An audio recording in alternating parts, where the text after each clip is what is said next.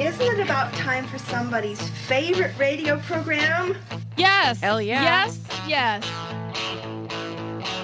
I got a little change in my pocket going jingle-lang-a-lang. Wants to call you on the telephone, baby. I give you a ring, but each time we talk, I get the same old Are we back on? Oh, freaking A, yeah. I get a wedding ring.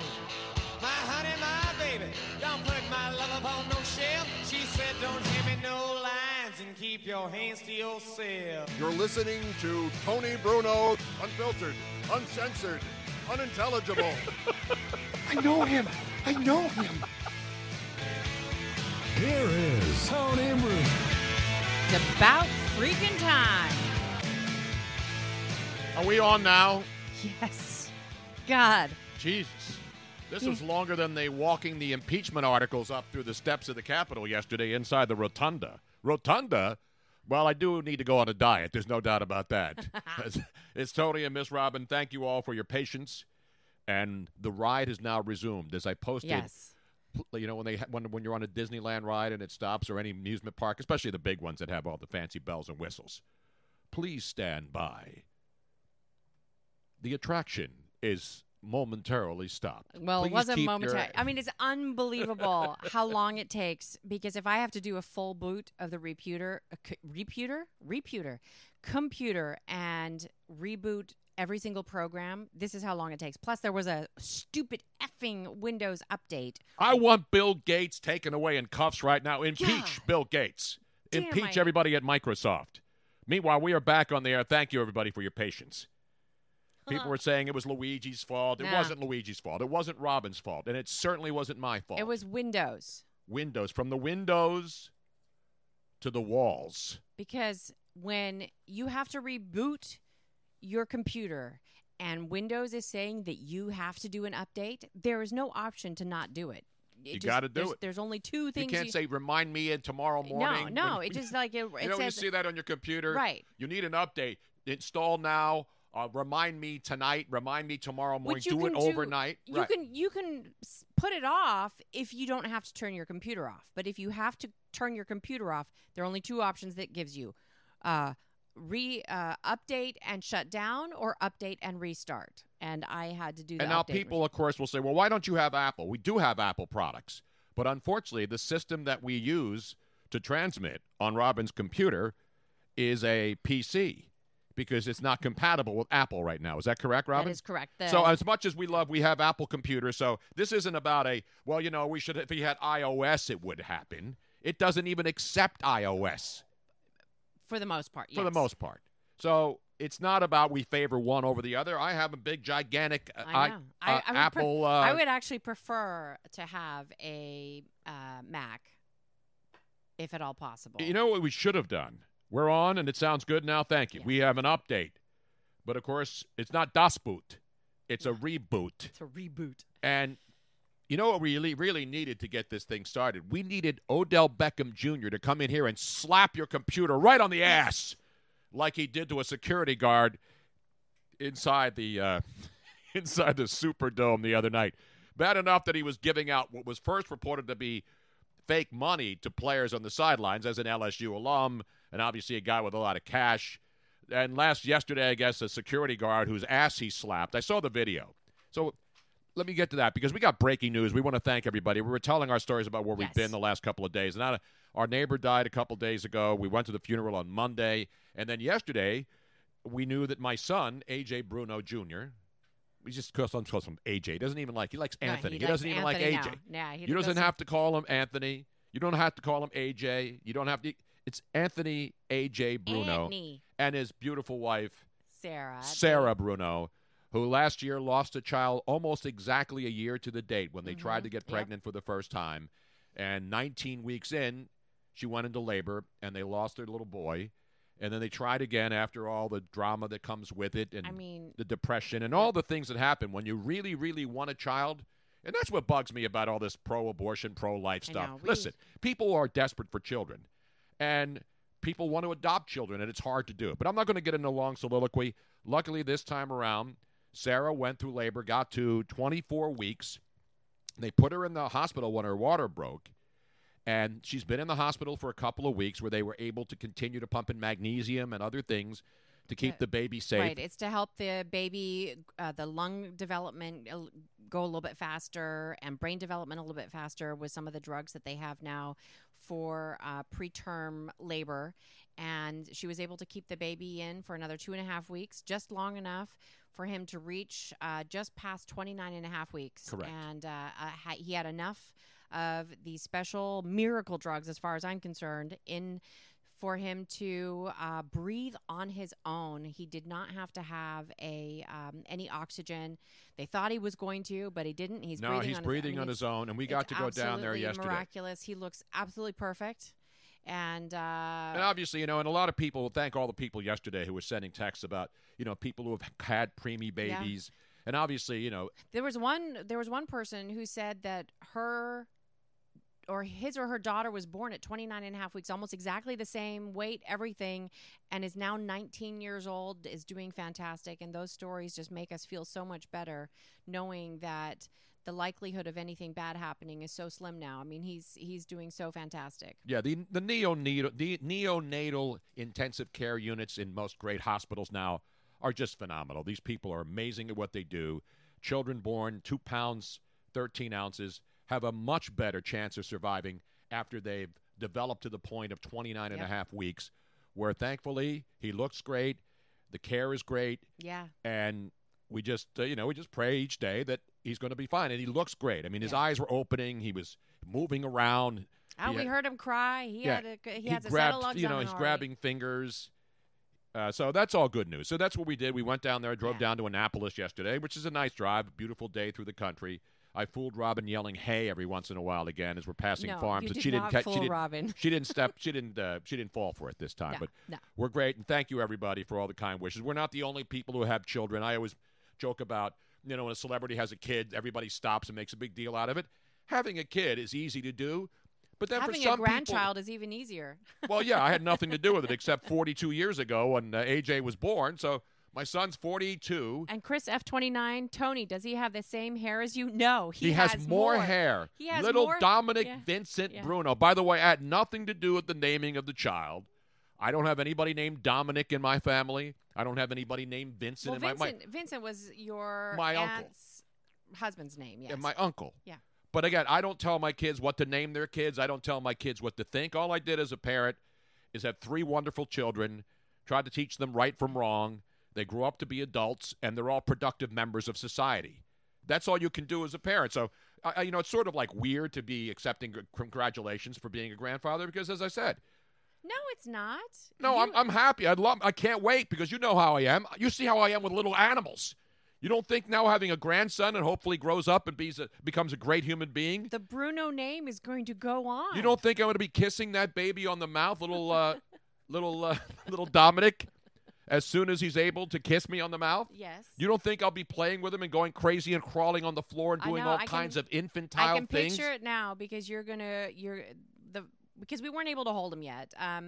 Mom and Dad were able to hold him, and he's in the as we call it, the spaceship, the incubator, or whatever they call it. I mean, it's high tech, like the top goes up automatically and the lights are on and blinking and everything. But they do this new thing called kangaroo therapy. Yes. Where Mom and Dad take off their shirts. I took my shirt off, but I wasn't allowed to touch the baby yet because they take off their shirts and then they hold them on their chest, and the skin-to-skin contact, they have now shown that it actually makes a huge difference. Their heart rate steadies, their breathing evens out. It's very good therapy. So they call that kangaroo therapy. And but while we were there, I don't even remember where I was going with this. No, the baby's doing fine. I just checked again this morning, and so less than not even 48 hours after the baby's born, he's doing fine. And thank God for that, and we thank everybody for all the well wishes. And all the great care. Exactly. So meanwhile, let's get it back to the business, because I mentioned the whole Odell Beckham thing, but that's not even the breaking news. I mean, since we've been on and went through the reboot, we have even more breaking news, and we would like to thank the New York Metropolitans, the Houston Astros, and, of course, the Boston Red Sox for participating with managers. I mean, we've had 7 hockey coaches, head coaches fired already. There's 7 coaches in the in the NHL, including the most recent one yesterday when I was preparing for the show, and then we realized we had to get down to Annapolis. You know, the Golden Knights fired Gerard Gallant yesterday. He was the 7th coach fired in the NHL. Of course, the NFL now has all the head coaching vacancies filled, and there weren't that many. And now you got baseball managers getting the old heave-ho in record styles.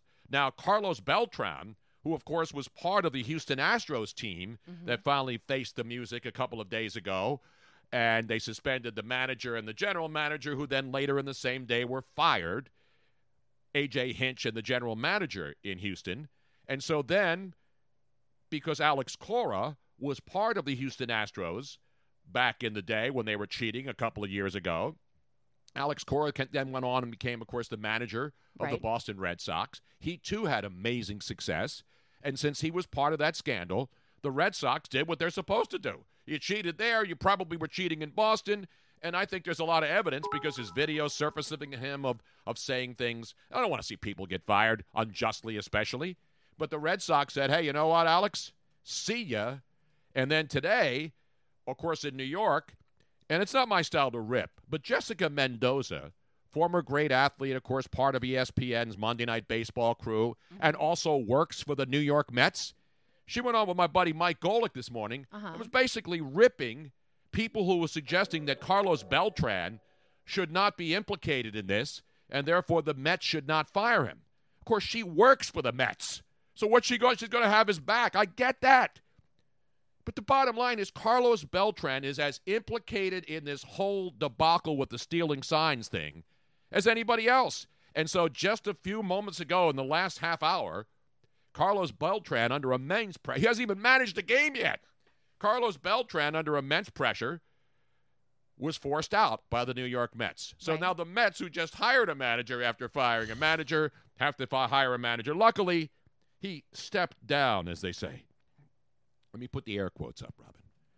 Carlos Beltran has stepped down, one step at a time in the dugout, and then he stepped up and got his ass the hell out of there. And again, I'm not anti-Carlos Beltran or any of these people. Bottom line is, and for the people who are like, well, they've been cheating in baseball forever. And I said this the other day when we were on the air and this story broke. It's not about just cheating and guys sitting in the bullpen looking and with binoculars. This is electronic surveillance. This is like what the government does. This is like what the FBI does. This isn't your basic, all right, hey, the guy at second base, so relay the sign. What's it going to be? A fastball, curveball? Can you learn the signs? Look at the third base catcher. Is it going to be a bunt? You know, that's why they have all these different signs. And everybody figures them out. But this level of cheating that the Astros and, of course, the Red Sox were involved in, and, of course, Carlos Beltran, who was part of the whole thing, this isn't just your basic, let me see if I can get a little head. Or reading lips or anything like that. This was utilizing technology to their advantage. Exactly. And this is what people want. They want accountability. They want people who do dirty deeds, even if they're not done dirt cheap. They want, you know, it's been, baseball's gone through this with the steroid era and the live ball era and the cork bats and all the other stuff. And so Rob Manfred, the guy who runs Major League Baseball, has to get on top of this because pitchers and catchers, we're 27 days away from when baseball becomes relevant again. It's always relevant because there's signings and movement and stuff of that nature.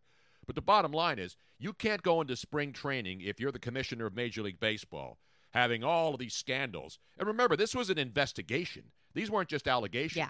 And now here's the best part. There are people online who are calling out, and that Jessica Mendoza was one of them, ripping Mike Fiers. Mike Fiers is now pitching for the Oakland A's. Right. He was part of the Houston Astros club that won the World Series. So he was one of the people who snitched.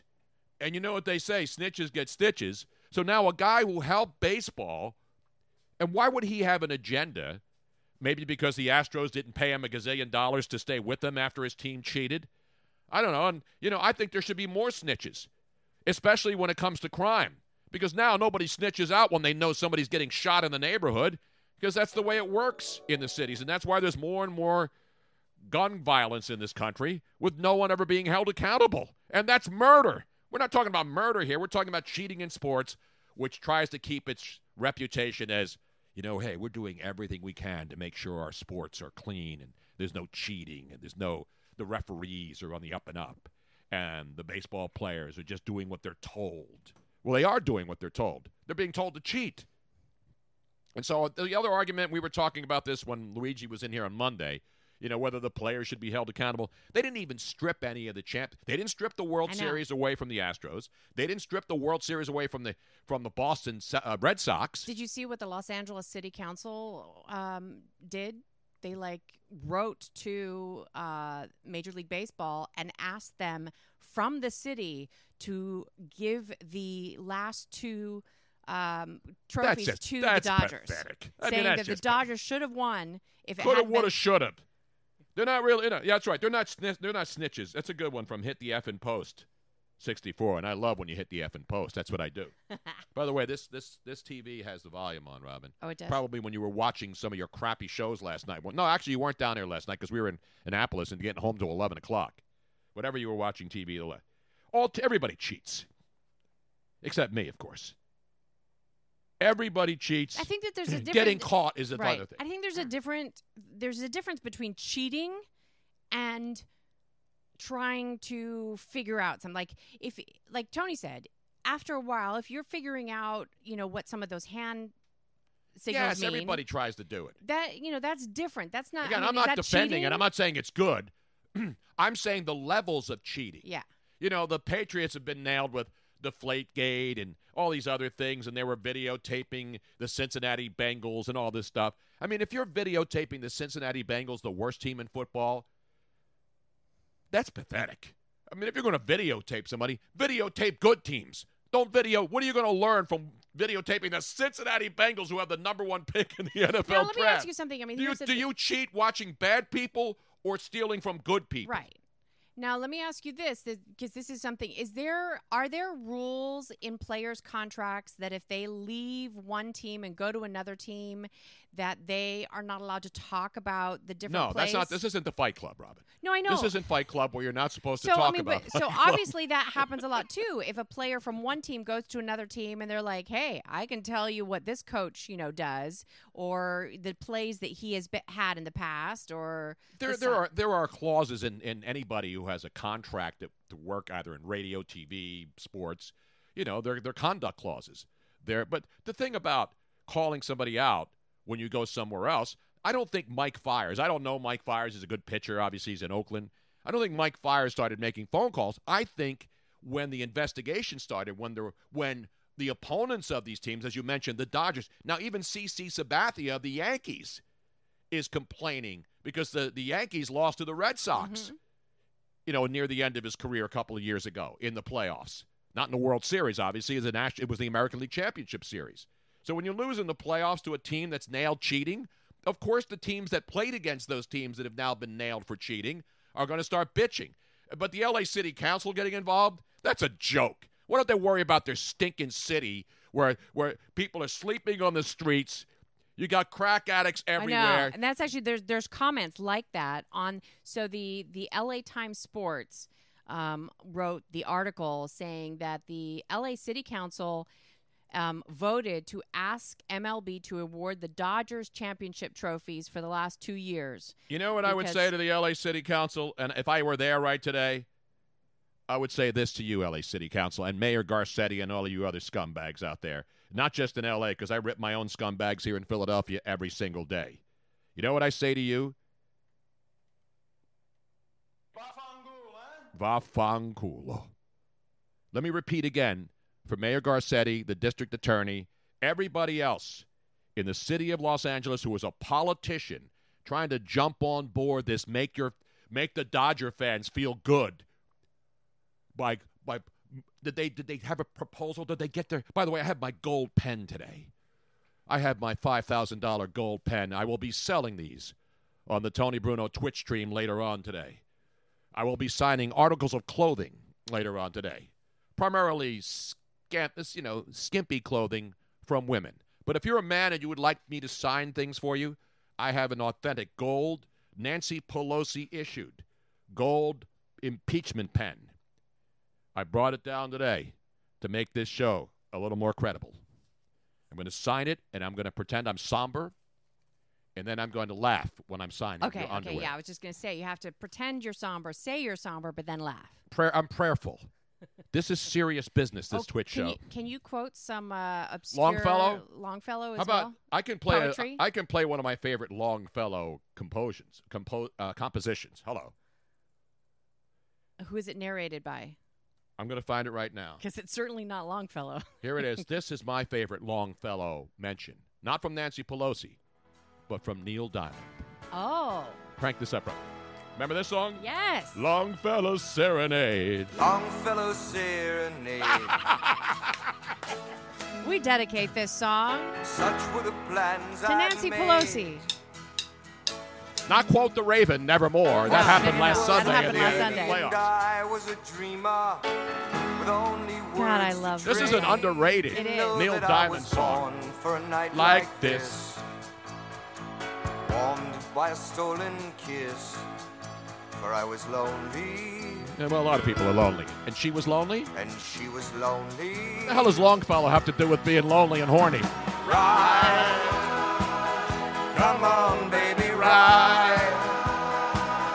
Let me make your dreams come true. All right.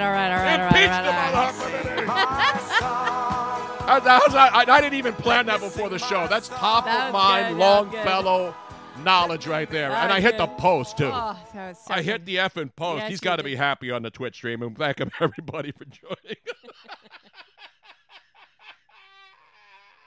We have a full show, and yes, we will go over, considering the fact that we started late and we cheated you out of last 2 days' shows because of issues that were going on. But we have a very special guest coming up in just a little bit, Jason Levy, who is seriously one of those miracle stories that you hear Not about. miracle babies, which we've been No. talking about. We and had all the miracle preemies are baby. miracle Yes. babies. Well, all babies Certainly. are miracles, period. But any preemie baby who survives and what they do in the NICU, they're angels that work in the NICU, and the babies are miracles.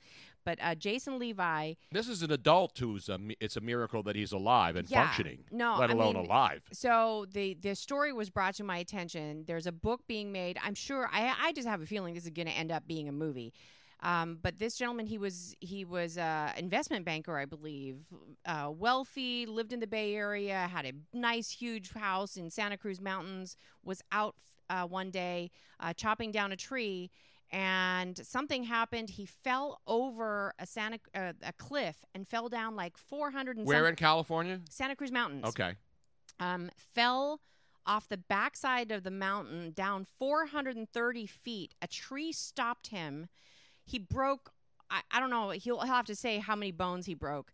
And somehow or another, he survived. His phone was still in his pocket. When he came to an hour later, he picked up his phone. He called 911. They got to him. The helicopters went down. When they got to him, his brain was like outside of his head. Oh, wow. And he survived to tell the story. He's a freaking miracle. He's going to come on in just a little bit and tell about his experience and what he learned from all of this, and it's pretty damn amazing. Yeah, and we'll have him on. It is a great story. And we're all about positive stuff. Yes. You know, it's all about humor and positivity. We joke around about a lot of stuff, so I take cheap shots at a lot of people, but they're not vicious personal attacks. They're just gratuitous cheap shots at those who deserve to have cheap shots thrown their way every once in a while, including those of us on this program. People rip us all the time. You know, Robin gets ripped every once in a while. She hasn't gotten one now in a couple of days. Totally undeserved. Today, I'm not giving her one of these until you earn one of these on this show. I get them. Luigi gets them. Robin gets them regularly. The audience gets them. Yeah, Everybody gets one of those when they screw up. And it's normally for intentional screw-ups. Not even intentional. It's like saying that you know something when you really don't, and you don't have the facts, and you don't come back and see us. Mm-hmm.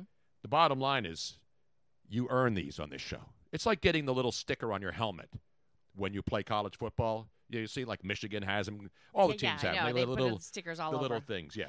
Speaking of bumpty bumps, do we give one to Odell Yes, Beckham? I started talking about Yes. that already, but then So, the Carlos I know. Beltran story broke. But this is an interesting story because yesterday, Monday actually, No, Tuesday, because it's Thursday. Tuesday, the day after the national championship Right. game, where LSU proved that they were the best team in college football. They're amazing. Joe Burrow smoking a so everybody has to play there. What can I find about this game that happened during or afterwards? So during it, of course, it was the Vince Vaughn thing because the president was there, so that sent a lot of people over the edge. Yep. And then, of course, you had in the locker room afterwards, you had Joe Burrow, the star quarterback, smoking a victory cigar. That pissed a lot of people off. And then you had the normal people who hate the South. And then, they're just a bunch of rednecks down there in Louisiana. You got to expect that stuff. Even though, by the way, rednecks have been elected president and other major party candidates for many, many years.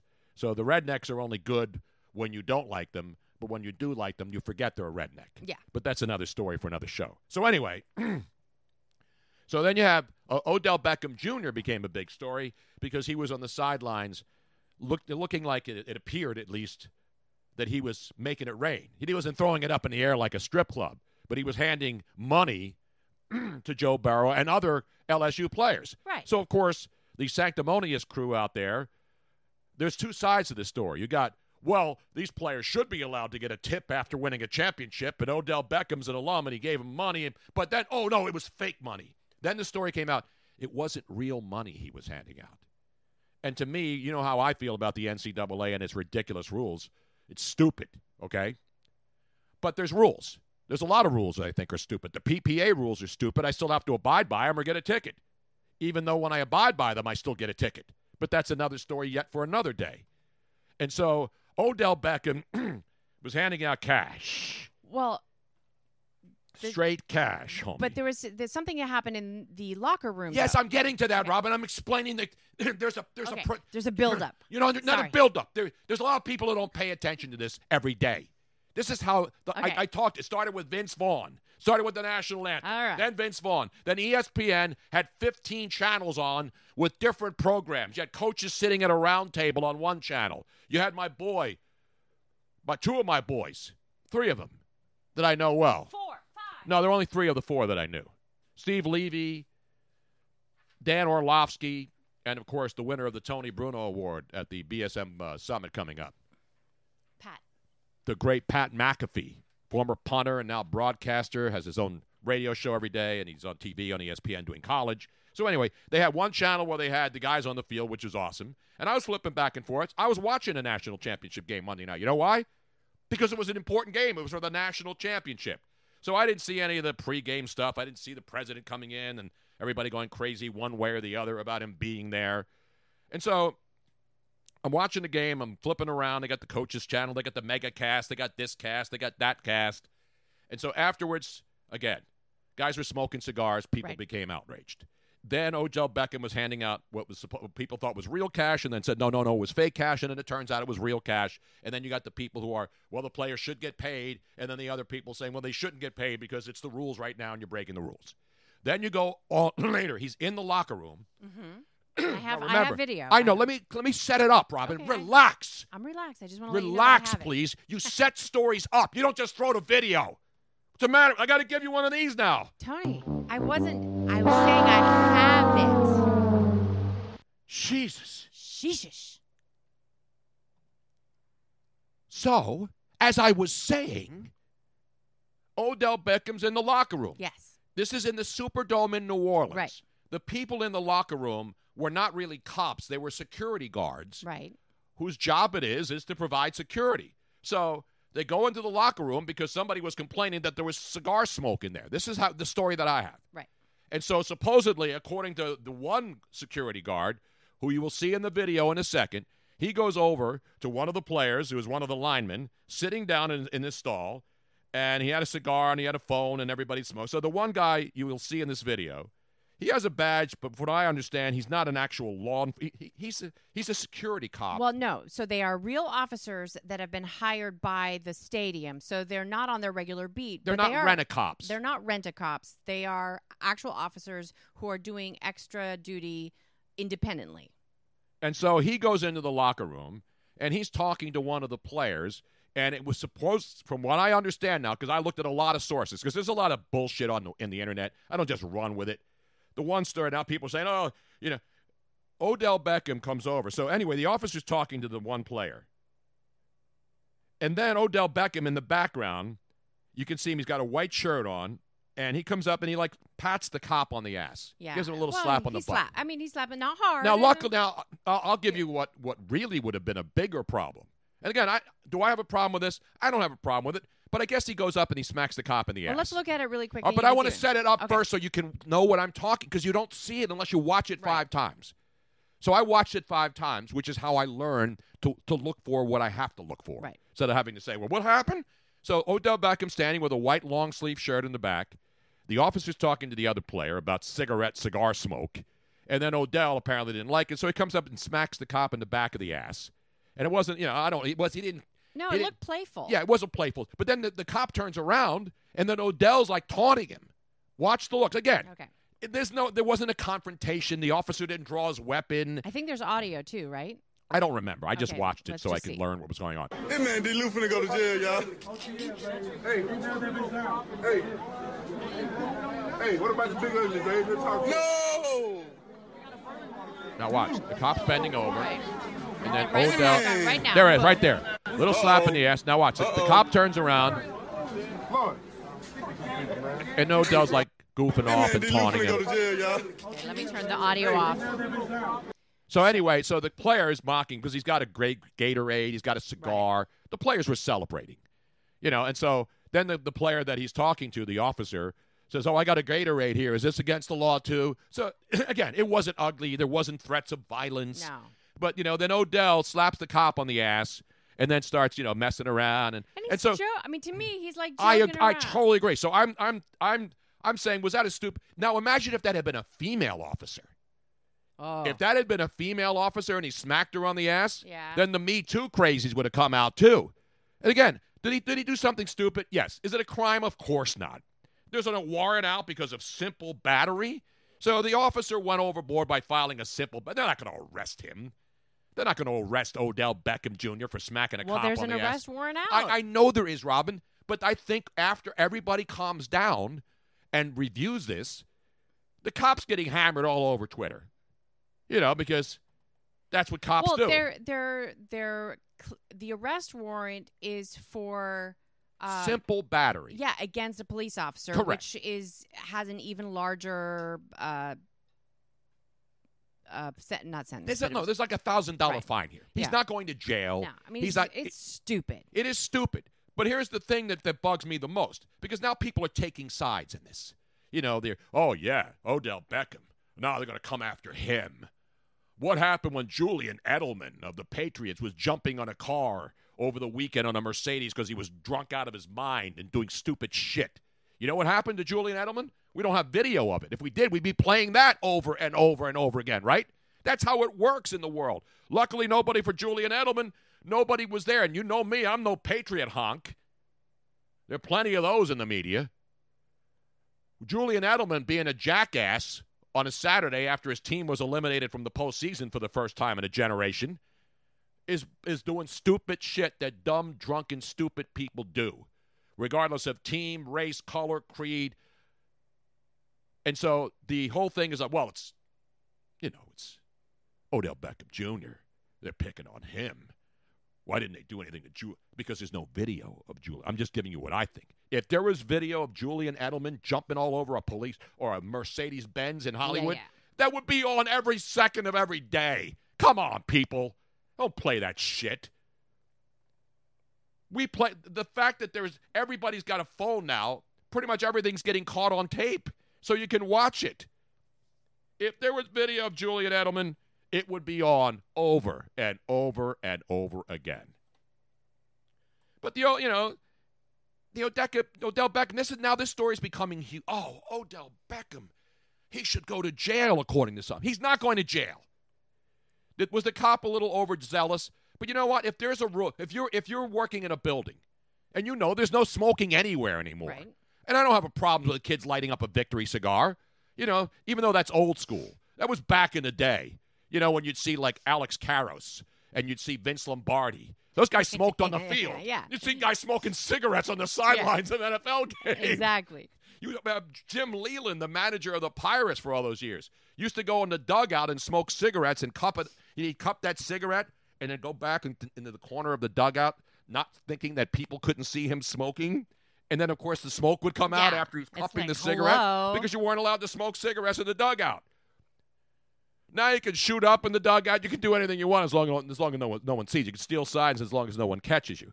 And so the whole thing becomes overblown in the world of Twitter, in the world of social media, in the world of social justice, in the world of total bullshit, in the world of Twitter, where people go ape shit about everything.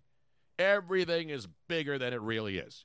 And so, to me, the bigger story is not that Odell Beckham slapped a dude in the ass who was telling the players not to smoke cigars in the locker room, which is what the reason he was in there. Mm-hmm. Why would the police be in the locker room unless there was some sort of an altercation or some sort of a report that there was cigarette and cigar smoke? Again, that shouldn't be a police officer's job, even if he's a police officer who was there. But if it's a code violation, you can't have people smoking in locker rooms. Yeah. I don't care if these guys smoke. Go out in the big hallways. Well, we were at a party one time at a hotel when the cops, actual police officers, were called because of the noise and the smoke that was coming out. Like in hotels. Most hotels now are totally smokeless. Yeah, this was at a hotel. Yeah, we go up to the hotel. Well, the good news is they weren't smoking cigarettes in the room next to us. The bad news is they were smoking copious amounts of weed. And yet nobody called anybody, and I didn't want to call and say, hey, there's people smoking dope in the next room.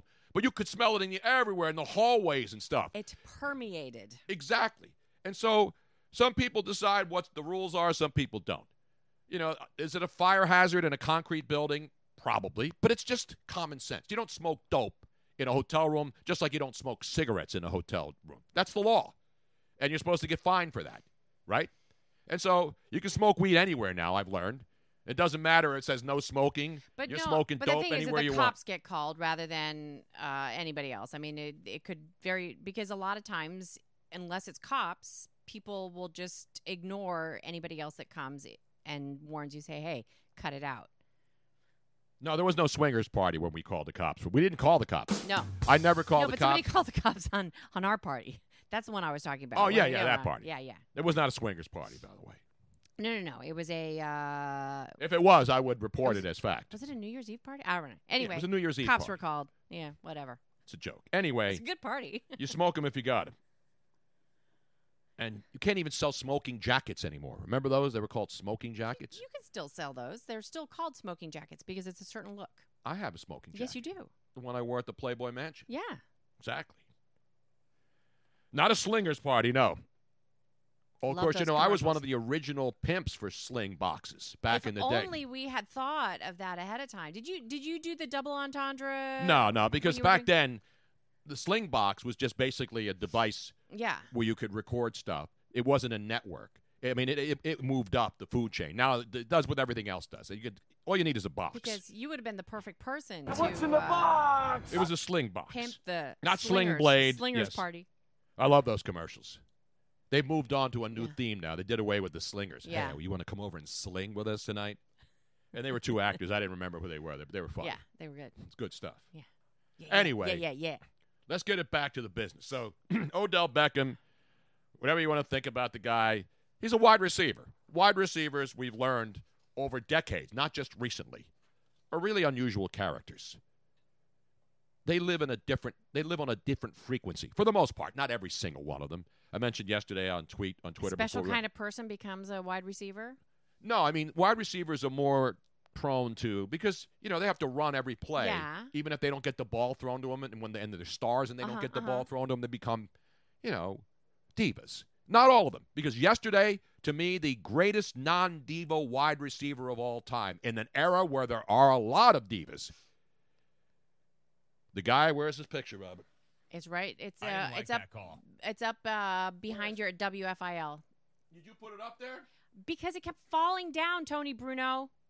This is the greatest non-diva wide receiver of our generation. Now remember, he's now going into 17 years in the NFL. Larry, the great, my favorite player, and my buddy Joe Quill sent me this fathead. I said I want a fathead of Larry Fitzgerald of the Arizona Cardinals. And yesterday he announced he's coming back again with a great young quarterback, and he felt great about the season. And this is what a non-diva looks like. I mean, and this is one of the all-time greatest receivers in NFL history. There are Arizona Cardinal fans that have never experienced. They're adults. They're like in their early 20s that do not remember a time without him on the team. How weird is that? No, it's incredible. And so when I make a statement about divas, it's sort of a generalization because most of the big-name divas on wide receivers turn out to look at Antonio Brown. Ugh. I mean, look at THU. These guys become divas. And again, they can do whatever they want as long as they're not breaking the law. I don't care if they're divas. Hit the effing post. 64. Fitz is a class guy too. Oh, yes, he's the perfect athlete. A great player with dignity, respect, who does amazing things off. You couldn't find a more perfect human being playing any sport. In any sport anywhere on earth, there is no total package perfect human being than this man, ladies What and about gentlemen. Harold Carmichael? Yeah, Harold Carmichael back in the day, who got into the Hall of Fame. I posted he's on my avatar now. Harold Carmichael, the only athlete I ever had a jersey that I bought for myself. You weren't given that one? That one's one you purchased? I purchased that. Wow. And then I ran into, and I had it for a long time. Yeah. I didn't have it when he was playing, because it's throwback. It's a throwback from Mitchell and Ness, right here in Philadelphia, where they have all the throwbacks. That's where the throwback started, right here at Mitchell and Ness in Philly. Yeah. So I had it, and I took it to Green Bay when the Eagles were playing the Green Bay Packers. Mark Willard and I were working together at Sporting News Radio in L.A., and then because we were on the air in Green Bay, Wisconsin, and Appleton on the radio stations there, they invited us up to go to a game, sit in the stands, go on the field. They got us field passes. Mark and I went out there. We hung out with all the great fans in the parking lot at Lambeau Field. We went to the bowling alleys in Appleton. We did all the local things because we were there for like 4 days. And so we got to go on the field, and there's Harold Carmichael. And I was wearing my Harold Carmichael jersey that entire weekend. And then I see Harold on the sideline, who I knew from covering him in 1971 when he was a rookie. I see Harold. He saw me wearing it. He said, "Oh, man, that's awesome." I said, "Let's get a picture." So I gave Mark Willard my phone. He took a picture of me and Harold Carmichael on the field at Lambeau Field. And yesterday when he got in, I posted that picture as my avatar. We have 2 audio clips or video clips. One was of Harold Carmichael getting the phone call. Getting the notification. Yeah, and that was yesterday. And I do we want to play that? Jerry Rice. I said there were a lot of divas, and nowadays more than ever. But the diva position in football, let's be honest, wide receivers. Yes. There's no question. You can look. Absolutely. Have there been diva kickers that you know of? Well, because they get so much notice when they do exactly. great things. And they're the ones who complain the most when the ball's not going their way. And so it's easy for them to get frustrated, especially if they're superstar players. Did you want to play the audio of Harold? No, because that was Okay. played all over yesterday. Okay. Everybody knows. Listen, nobody loves Harold I don't- Carmichael more than I do. So nobody. And the you fact that he's congratulated him and everything. But did you see the video of when he got the phone call? No, of Drew Pearson. Yes, pissed off. Oh, I mean, it's heartbreaking. Because he was led to believe that he was going to get in. And he was sitting in a room. And I don't want to rub it in. Listen, Drew Pearson was a great player. I think this is so wrong. They asked for cameras to be in his house during the announcement. I understand. That's my point. And It was bad. It's cruel. It is so cruel.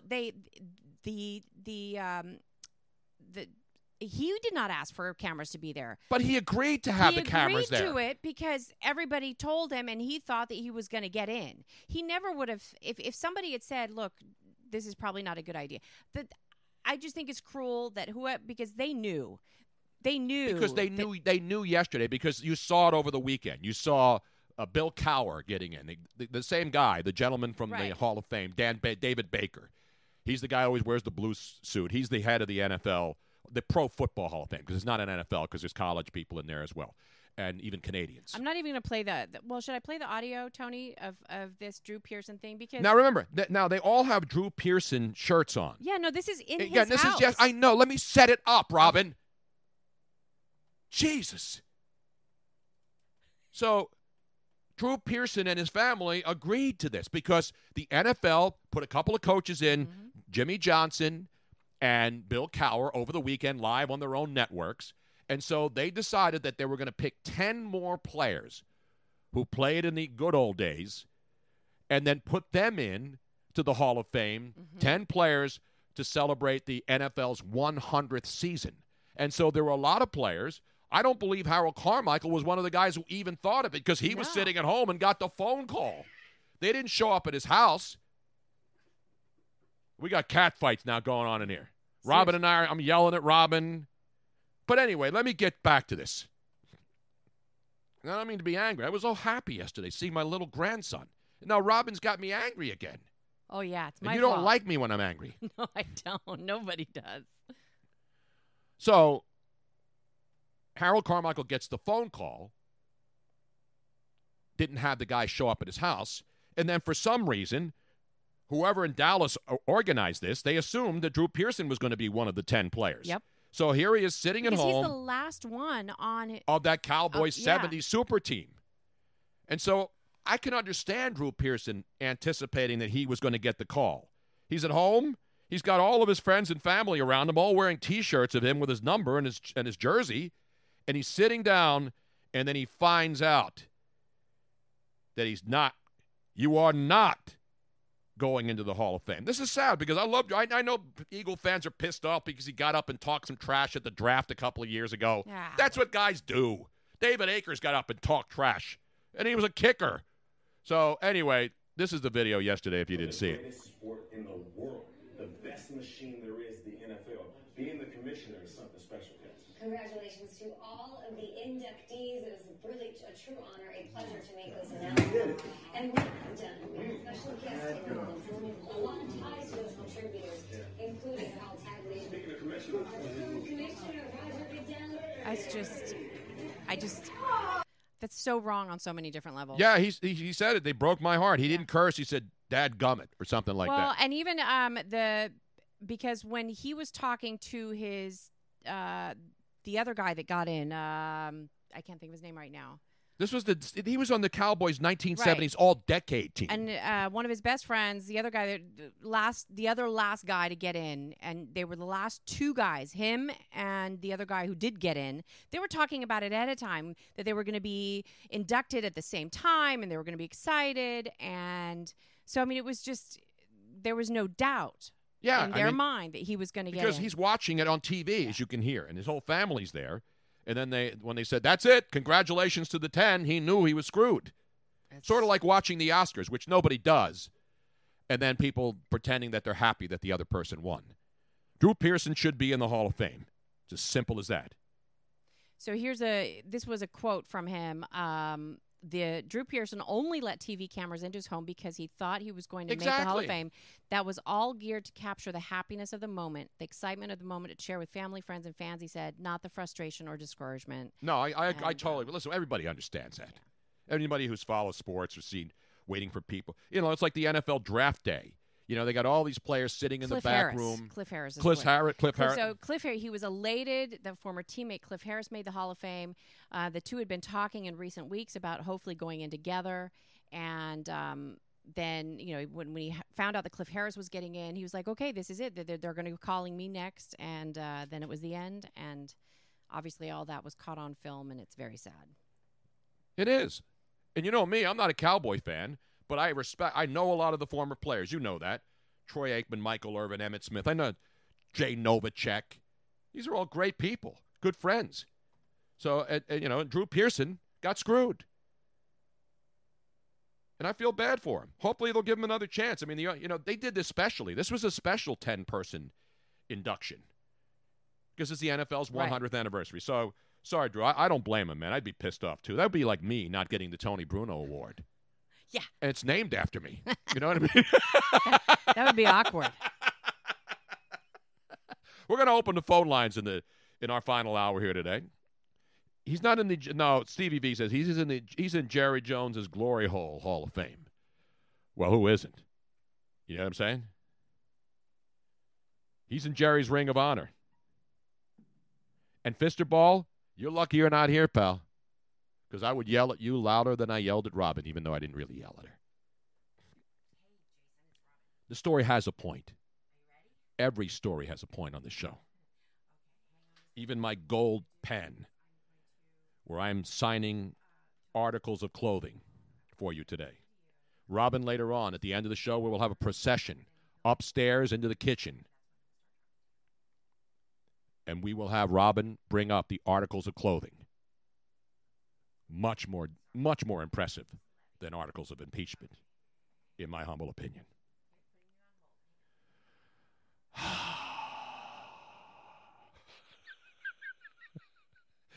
One of our favorite female followers here, Robin. You know who that is, the Beach Babe 1204. Uh-huh. She's pretty funny on the Twitch stream. She said, Mikey Mrs. Hairplug says, I haven't seen that many people disappointed since Trump won in 2016. See, now, come on, man. There were way more people disappointed than that, than a room full of cowboys. So your buddy, Fisterball Robin. Yes. Says, do your story have a point, Tony? Can you imagine him saying that to me? And I tolerate that kind of disrespect on a daily basis. So, Tony, we now actually have holding on the line, and I pronounced his last name wrong. It's Jason Levy. He is on hold, and we are going to bring him on in a second. But I want to first show this little short clip of him speaking at a special traumatic brain injury seminar at Stanford University, which is the university, the hospital that did the initial. He's had many operations since then, but the initial hospital that he was flown to. This is really a miracle. We talk about miracles a lot, not the miracle of the Meadowlands and Miracle on Ice. Real miracles where lives that inexplicably were almost taken away. Yeah. Come back. Let's go to the tape. Good friend of ours who has come from a different state, actually, come a long ways to be with us again. So the floor is yours now, Jason. Welcome back. Thanks, Kevin. I did something interesting today with a friend of mine. I went back to the scene of the crime that changed my life. 2 years ago, I fell off a cliff 430 feet down over boulders and fallen trees, and I'm here, right? So I'm actually very happy about that. And in an instant, everything changed. No helmet was going to help that one. But as I laid down on that hill, I woke up about an hour later, and I really didn't know where I was. And I'm laying on an 80-degree hillside, and I couldn't sit up because I'll tell you why in a minute. And I couldn't see very well, and had no clue where I was, and I could try and move around, and boulders were going down the hill next to me, and took like a minute or two to hit. It felt like to hit the bottom. I go, this is not a good situation. So I actually started to freak out, and I actually thought I was dying at that moment. And I might have even died and come back. I have no clue. But I wasn't religious going into that moment, but that kind of made my perception change a little bit. And I heard this inaudible voice that said, Jason, I got some news for you. You're going to have disabilities the rest of your life. You're going to lose your high-paying job. You're going to lose your dream house, your luxury cars, all the trappings that go in that, and your wife's going to leave. And then it said, but you found me, and whoever that was, and you can make that own opinion for yourself, but I think I knew who it was. And you're going to be happy as you've ever been in your life. And all that came true.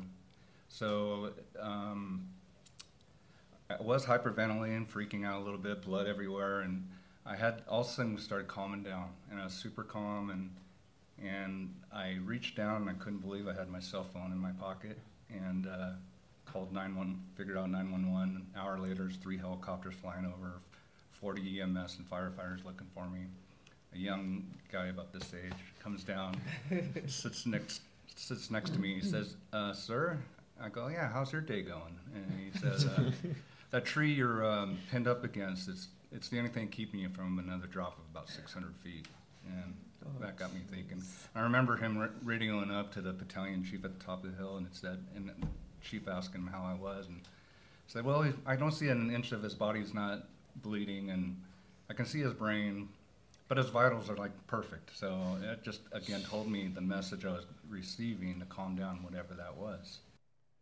And there he is at a symposium talking about, it was a I Love My Brain conference, the second annual one. Unbelievable. And he joins us right now. We're talking with the man who survived an unbelievable situation, alive to talk about it today. And, of course, he is Jason Levy. Jason, appreciate you coming on today, man. It's an amazing story. And, you know, we talk about movies being made all the time, and this certainly sounds like a movie that should be made. Two doctors were coming. Sorry. Jason? Jason, are you there?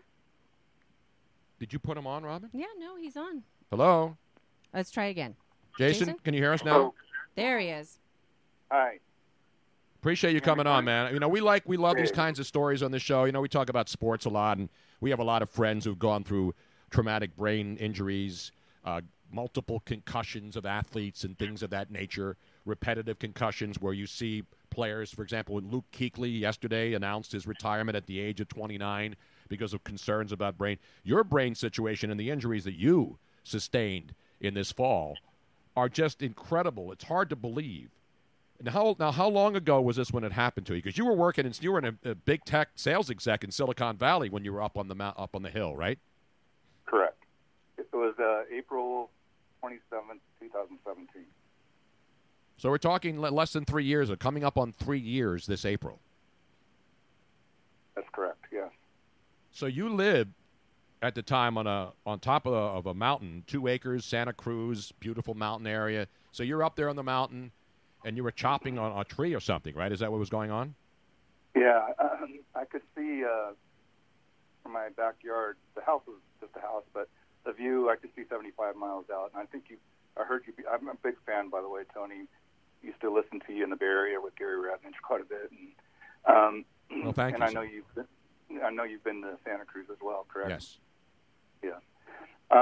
So the reason I was on that hill is, you know, it's not in that Stanford piece, but in 4 months earlier, this is talent, but I got in 3 car accidents in 4 days, and I had 2 head injuries out of those 3. And so I hardly missed a day in my life of work, but I had to miss days because I was dizzy and passing out and fainting and headaches and couldn't think straight. And so 4 months later, to April 27th, I was just bored. And I was tired of sitting around, and I don't even remember those 4 months, but I had fallen a bunch of trees on that property trying to get the best view possible, and it was already great, but there's one tree that I hadn't yet gotten down, and I decided to try and finish it off in a neck brace. I had a soft collar brace on and shorts. I took an axe and started cutting it, and I really don't remember, but I either slipped or I could have fainted and then fell down the hill over a bunch of boulders and fallen trees. Now, we heard in that YouTube video that at the symposium where you were talking about brain damage, you had broken neck, multiple spinal fractures, broken shoulder, 3 broken ribs, bleeding on the brain, stroke, visual disorder, cognitive impairments, and the cumulative traumatic brain injury, and more. That wasn't it. But the biggest thing that made an impact to me that was when the guy came down to rescue you, your brain was showing. Yeah, it wasn't hanging out. You mentioned earlier, Robin, that it was hanging out. It wasn't, but it was showing for sure, yes. That's insane. Yeah. Well, nobody's ever seen my brain, thankfully. I just want you to know. And some people think they can see in my brain, but no. I mean, this is an amazing, amazing story. Now, you have, obviously, you're lucid. How long did it take for you after all of the brain procedures that you've gone through? And you talk about a lot of the physical damage that it still affects you to this day. But how long did it take you to get back to the point where you could talk, hear, understand, think, listen? Or have you still lost and not able to regain some of those functions? First of all those injuries, it's just a flesh wound, Tony. But yeah, right. They just spit on it and go back out there and have somebody put 2 fingers up and say, yeah, you're all right. Go back out there and climb again. Right. But they flew me to Stanford. I was there 20 days ICU, and then when I got home, just to add to the story, a couple weeks or maybe months later, my wife says, I can't handle this. And 21 years of marriage and raising her 3 kids, she decides to leave. And And so it was that moment that I felt very alone, right? So I went from, I took an 80% cut in pay. I lost my vision to the right. I had all these injuries. So it was a sink or swim type moment. But can I interject real quick, though? You actually said that when you were laying down there was a voice that you heard that told you that this was going to happen, right? Yes. Well, not going to happen, but my wife had said many times that I was going to fall and kill myself on that hill. And one of the first things I thought of was, damn it, she was right, you know. But I kind of had a premonition that it could happen because I had fallen a few times, but just short falls, and I scraped myself. And every time I was out there, you know, people said I was crazy, and I was stupid.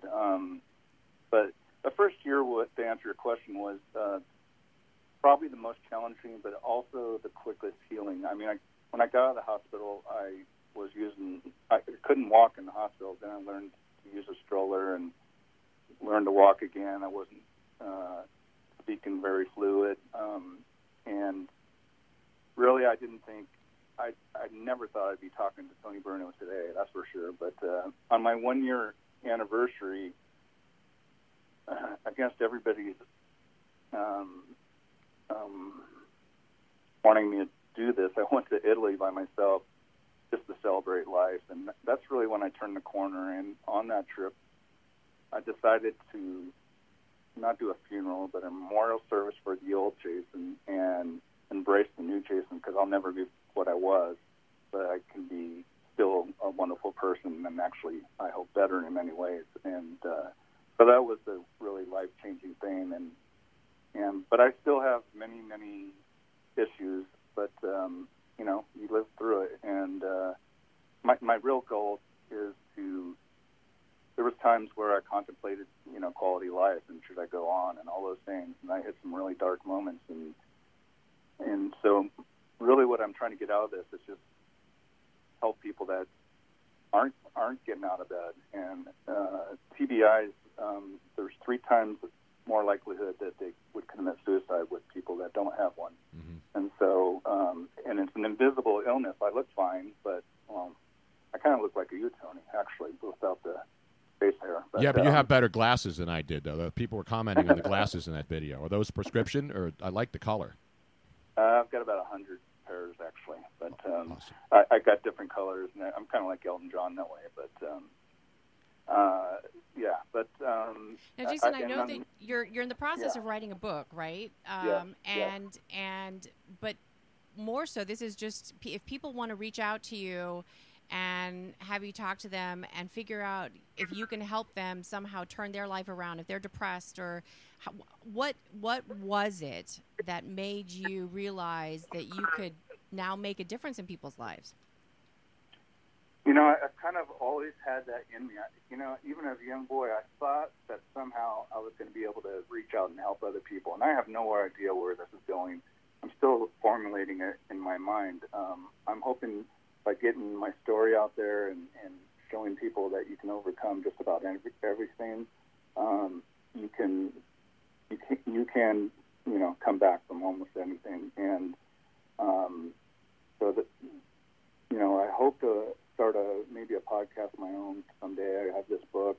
I have a YouTube channel, and I have and my son actually has a film production company in Vietnam, and so we're kicking around some ideas on that too. But you know, the main purpose for this is just to reach out and try and help others. Well, it's an inspirational story, and Robin and I have done so much stuff. We talked about Bill Romanowski and doctors who are doing all of this brain injury, as you call it, TBI, traumatic brain injuries. Yeah. There's so much of it, so many, whether you're an athlete, whether you're a kid who fell down the wrong way. I mean, it doesn't matter. You don't have to fall off a mountain to have this. And we saw You know, we saw Carson Wentz get hit in the back of the helmet. Luckily, that he doesn't have a history of concussions and brain trauma injuries. But there's so many people who do, and your story is inspirational. And I hope you get it. Now you're living in Gilbert. In fact, we just had somebody call us the other day from Gilbert, Arizona, listening to the show. Yes. Now I know that you're not done completely with your different surgeries. I think you're going in soon, right, for another one? Right. I can't really talk about it too much, but I'll give you a general idea. So, because I'm on the confidentiality, but I'm going to have a procedure March 17th. It's a case study at one of the major universities, I'll just say. And they've been doing this for Parkinson's patients for a couple of years with success. They put a couple electrodes in the center of your brain, run wires down to a pacemaker type device, and then it fires up your neurons and tries to jumpstart you, sort of. Wow. And so you're my going to get a reboot. You're going to get a reboot. Exactly. Reboot in many ways. I'm born again Christian. All these things, amazing things have come out of this, and I feel like I have a chance. How many people get a chance to live a second life, and that's sort of how I feel. Well, it's an awesome, awesome story. I mean, sorry, obviously this happens to you, but sometimes in tragedy comes, a great second coming, so to speak. I'm not trying to turn you into Jesus or a religious icon here, but you can help a lot of people because this is an amazing story, and these are the stories. When you live through it, that's when people want to hear it. You get somebody up there who wrote a book who doesn't know anything about it, and hey, I had a lot of friends who did this, and I heard from this guy. I mean, you survived this, and there's no better example of somebody that people will listen to. Absolutely. Even with the glass. What color were those glasses in that video, though? Green. The green glasses. Now, you're not a poker player, are you? Yeah, I've played a little poker. I haven't since the injury because I wouldn't trust my brain. I'd lose all my money. Exactly. Good call. Good call.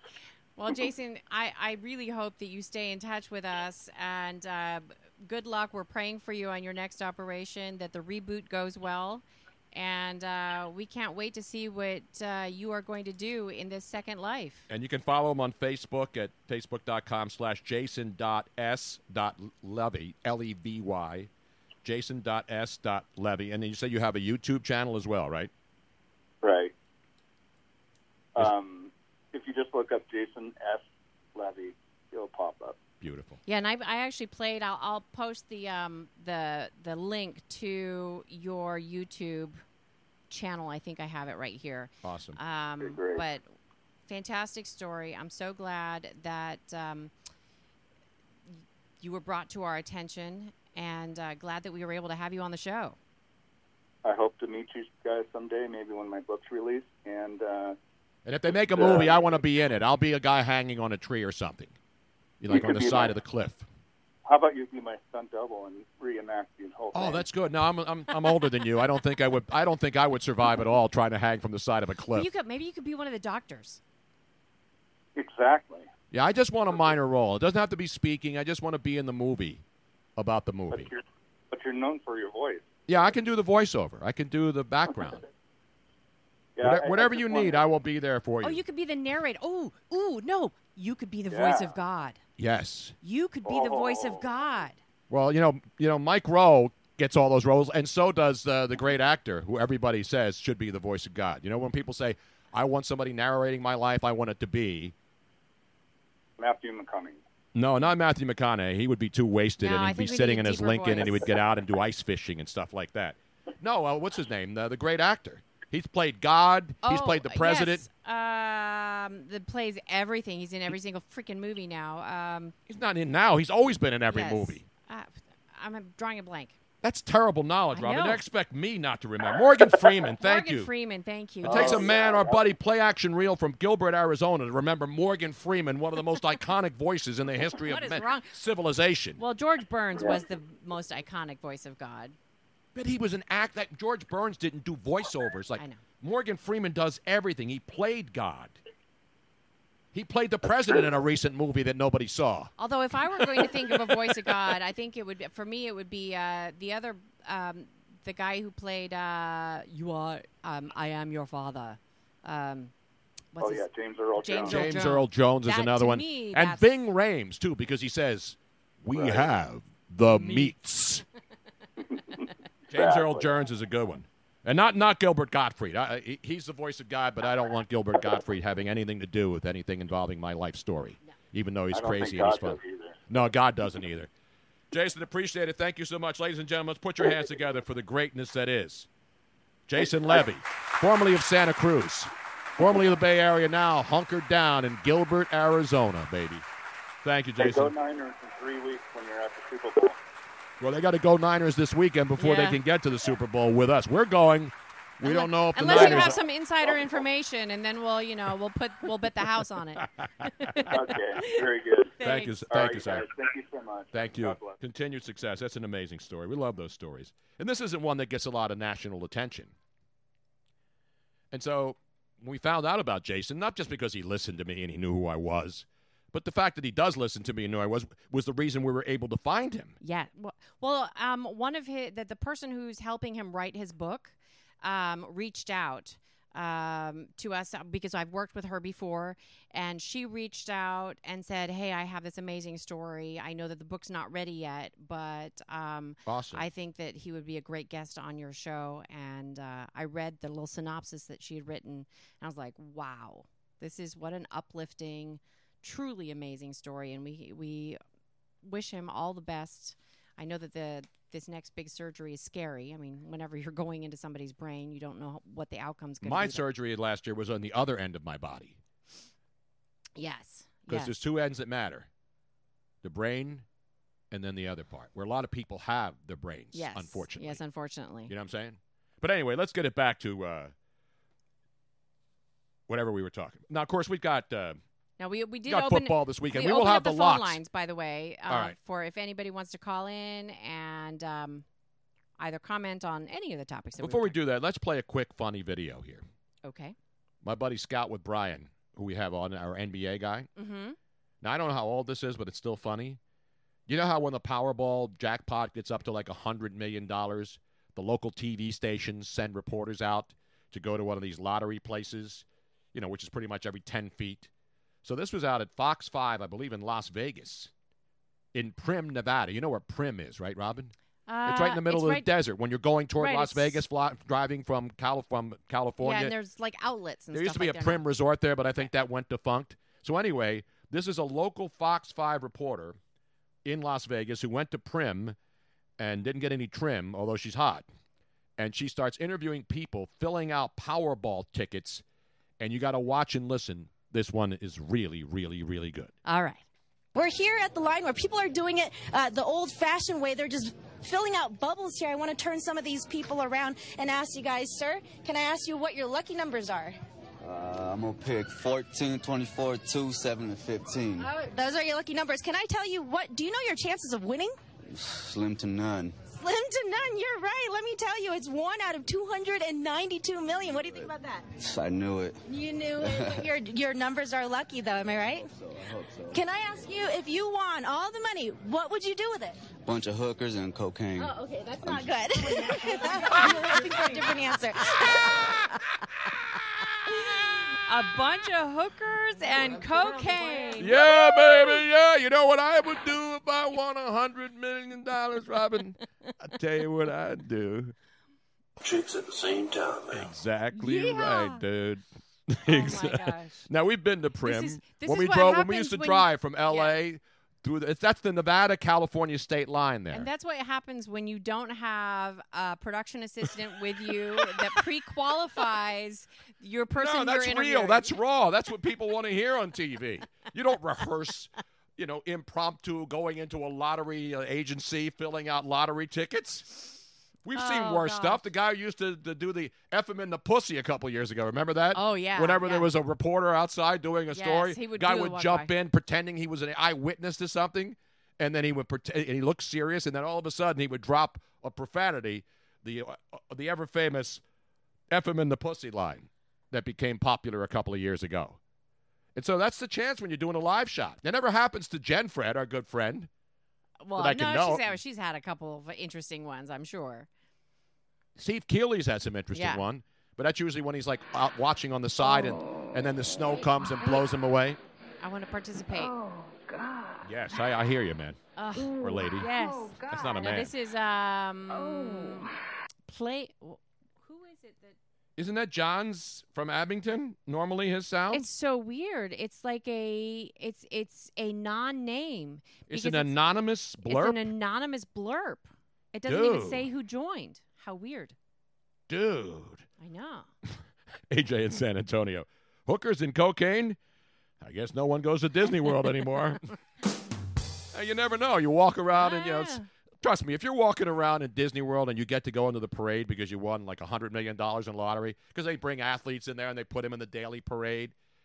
When there's not athletic achievements, Disneyland still has the electric parade every day. And you're the guy that you used to work with. My former boss, he arranges that. He arranges all those special I never appeared in the Disneyland parade.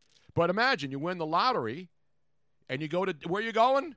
Well, first I'm going to get some hookers and cocaine. Then I'm going to Disney World, baby. And I'm how taking about this? them. I'm going to go to Disney World first, and then when all the, what do we call them?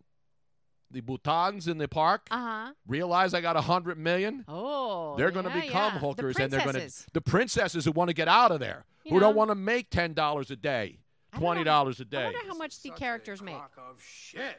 Oh. Exactly. D. Ruiz 1970. Disney's too expensive for a lotto winner. I believe they now have a Coke room up in these. What's the club called? Club 33. Yes. You can go in the back room and get some princesses who ran afoul of the Disney mottos or the evil princesses. Oh yeah. There's not in fact, many of those. I have tape of one right now. Ay, papi, qué rico. Dame más. AJ in San Antonio says, well, he could buy Euro Disney with that kind of money. $100 million? I think Do it's they have a more. champagne? He could buy Euro Disney for that amount of money. I just said that. Oh, no, I didn't. AJ's very active on the Twitch stream today, as are many other people. The Coke rooms are on the top of the Matterhorn, where What's-Her-Face goes up, Tinkerbell, then slides down. Yeah. But that's only in California. They don't have them. People don't realize that there is no Matterhorn ride in Disney World in Florida. It is only at Disneyland in Anaheim. Correct. And maybe that's what Tinkerbell's dust is. She's up there doing dust. pixie dust. Pixie dust. And what's the other dust? And pixie dust is the No, other there's another term that the actual drug. What's the other? Angel dust. Angel dust. Well, Angel dust, it's close. Joe. It's a close relative. Coke room atop the Matterhorn. The Matterhorn always breaks down when I go there. Because when you look at that ride, that's old. That's from the 50s when Disneyland first opened. And it's basically like a toboggan ride. But my favorite part of when the Matterhorn stops is the Spanish-speaking voice guy who's no longer with us. Permanentes sentados, por favor. Mantene humanos despedidos. When he does the whole thing about keep your hands and your feet. That's good stuff there, man. And by the way, I think I heard the iPoppy sound on the Pixar Coco movie ride that they're going to have soon. Now. iPoppy, qué rico. That's the X-rated Coco. Cuckoo for Cocoa Puffs, the ride. Ooh. But no, the X-ray. Haven't they done an X-rated version of Coco yet? I don't know. I'm sure that I know that they had the X-rated version of pretty much everything, and we Cokie we was already not talked one of about the X-rated version of Snow White and the Seven Dwarfs. No, there have been. Trust me, there've been X-rated. No, old I know. School. We talked about it.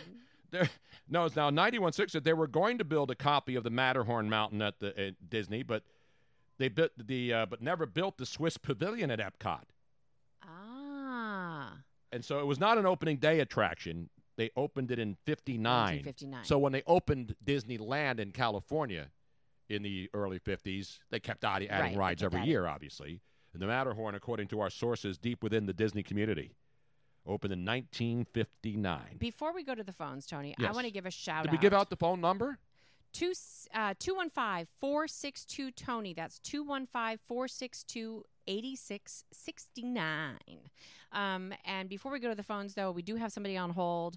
I want to give a shout-out and thoughts to all of our colleagues that are part of the iHeart. Absolutely. I tweeted that yesterday. Employee Purge. I mean, you want to talk about the purge? It's this was the biggest purge since the first Purge movie. Yeah, I mean, I'm sure that everybody knows some on-air personality in their hometown somewhere that is gone now all of a sudden as of Tuesday. There was Tuesday layoffs. There was layoffs Wednesday, and I think that I even read in that there were some even more today. So it's painful. It is yeah, and so remember, this is a company that started off as Clear Channel years ago, and then it became iHeart. They restructured it, and every city has multiple iHeart stations. And I'm not ripping the employees work. They want a job. They're in media. You work at an iHeart station. You know, you go to work every day, and you hope that you keep your job. And unfortunately, you know, they're basically blowing out all the on-air staff. In fact, one of the first stories I saw is that if you go to an iHeart station and you had a favorite on-air personality there, they already like wiped clean any reference to any of the on-air talent. You know, when you go to a radio station, on-air personalities, and you go on there to click? They just made it all blank. They didn't even put up any of the new information. They just took everything off. Scary times. I hate to do it to the executives. It's not the employees, and it's not the local management. This is a corp because they're hemorrhaging money like a lot of these companies are. But let's just keep putting on all these iHeart award shows and big concerts and stuff. When all the talent's gone, everybody will be a voice track. It's an outrage. Let's go to the phones, Tony. Let's go to the phones. Who do we have on the line right now? Hello. Hello. Hello? Anybody there? Oh. What up, Miss Robbins? Oh, what up? What up? What up, yo? What up? What up? Or if I should say now, what up, Grandpas? What up, Grandpa? You know, people think, listen, there's no one happier on earth than me that I'm a grandpop. You know, my son's 41 years old. 41? Yeah, and his wife's 35, so obviously, No 34? No 44. He was a couple years ago. But so, he got married, 3 years ago now? And they wanted to have children. Like my other two children, my son Chris is married, and my daughter Deanna, who's not married, they don't have children, and they're in their 30s. And so, again, I never pressured my kids, hey, make sure you get me grandkids, Kids do what they want. If my kids don't want to have children, I'm not going to say I deserve a grandchild. You better go make one for me. So I was happy, and I'm really glad. Hopefully I'll be around when he turns 21. Except when he turns 21, I will be, let's see. 64? No. Yes, that's exactly right, Jose. When he turns, when little Dominic Vincent Bruno turns 21, you know how old I would be, Robin? Good 64? Lord willing. 88. 88 years old. Holy smokes, like Eric Lindros, yo. Yeah, except not young and big and strong. 88. And fight people. If you think I'm old now. Oh, boy. I will not be able to go on Big Thunder Mountain Runaway Train. Or what about Space Mountains, yo? I don't know at 88 if I could do Space Mountain. Cujo No says, Tony's got to set someone on the Twitch stream up with his daughter. Now, what do you think this is? Was it a dating game, yo? What do you think this is, Tinder? Or Ashley Madison or something? Exactly right. No, my daughter is not messing around with married men. Sorry, folks, but you get one of those. She's off the board, yo. Yeah, Tony's a big believer about people being able to choose who they want to be with themselves. Oh, by the way, we got breaking news out of City Shea Stadium Field. Yes, Carlos Beltran. Come on down. Good, and that's contested the unemployment Astro Scandals hotline. Carlos Beltran, who finishes his New York Mets career as the only undefeated manager in Mets history. Yes. Other than that, what up, Manager Hunton? Sorry, but Davy Johnson's too old. Jeff Torborg's too old. Bobby Valentine is somewhere coaching in Japan. I think he's still got the glasses on. By the way, did you see who the Astros are already interviewing? Yesterday they interviewed Buck Showalter. The analyst for Yes Network. Yeah, and of course, great manager. Buck was around a long time. Unfortunately for Buck Showalter, his last gig was Baltimore, where they won 47 games a couple of years ago. Remember that? They went to the playoffs a few times. No, I mean, Buck Showalter, again, legendary manager. John Gibbons is in there today, the former Blue Jay, two-time manager of the Blue Jays, John Gibbons. The two-term former Blue Jay manager. Exactly. And so, yes, the bottom line is this. The retreads keep getting phone calls. And again, I'm not anti-Buck Showalter. I'm not. I'm not Buck's a good guy. anti-John Gibbons. You know, but what are you going to do when you have to fire your manager? You have to get rid of your coaching staffs. You got to fire your GMs, yo. Exactly. Houston, for that matter. I will not be as nutty as the Lindros parents to my godson. What by the up, way. Bonnie and Carl? That is great, Bonnie and Carl. Let me give you a roaring round of applause for that. See, how many people can pull Bonnie and Carl Lindros, the famous Lindros parents, who were not quite as bad as the Todd Marinovich dad era? Oh, the bionic dad. Yes, remember Todd Marinovich, USC quarterback back in the day. Yep, and left-hander. Yep, first-round draft pick. His dad basically programmed this kid at a young age. Not to eat hamburgers and exactly. Not eat French fries and Big Macs and all that. Exactly. I saw the 30 for 30 on that. Like, see, I didn't say. I remember living through that and we're seeing it. And Todd Moran, but the amazing thing is like Tiger Woods' dad back in the day when he was 5, he had him on Mike Douglas' show here in Philly hitting a golf ball. But Tiger Woods developed a passion. His dad didn't badger him to play golf. Tiger liked it as an early age, and he kept playing it. But what parents who badger their kid, I'm not talking about the honey badger because he's good. And the honey badger, you know what the honey badger, right? What happens? He doesn't give a shit about anything. You know what I'm saying? He don't give a shit. You remember about the nothing. honey badger? What up, Tyrann Mathieu? Exactly right. You're going to see him in action for your Andy Reid-led Kansas City Chiefs. What up, Arrowhead Stadiums? Exactly right. Who do you like, Jose? I like Tennessee, Kansas City, the first game. Let me play a little NFL music. We'll release the picks Can we tomorrow. play the CBS music? Let me give you some NFL because I know you're all over it. But I know we got to talk hockey too because yes, we do. How about let's do hockey talk first because the Philadelphia Flyers. You know what happened in St. Louis last night, yo? Yes, this is what they were playing. OT action versus the world champion Blues and Greg Berube, yo. And how about those Philadelphia Flyers, baby? They were playing this. Well, guess what? Laura Branigan left the building after we took care of business in St. Louis last night. But even the great coach of the St. Louis Blues, former Craig Berube, gave the Flyers, the Chief who we had. I still have the Chief signed Bud Light cans for the Stanley Cup champions that he signed for me. Number 17s, yo, and number 32 in your program. Exactly right. Even he gave the Flyers love after the game and said, hey, you know what? This is a tough team to play against. So the good news, if you're a fan of any team, you want to see young talent developed. I know that Carter Hart is now out 2 to 3 weeks with a lower body injury.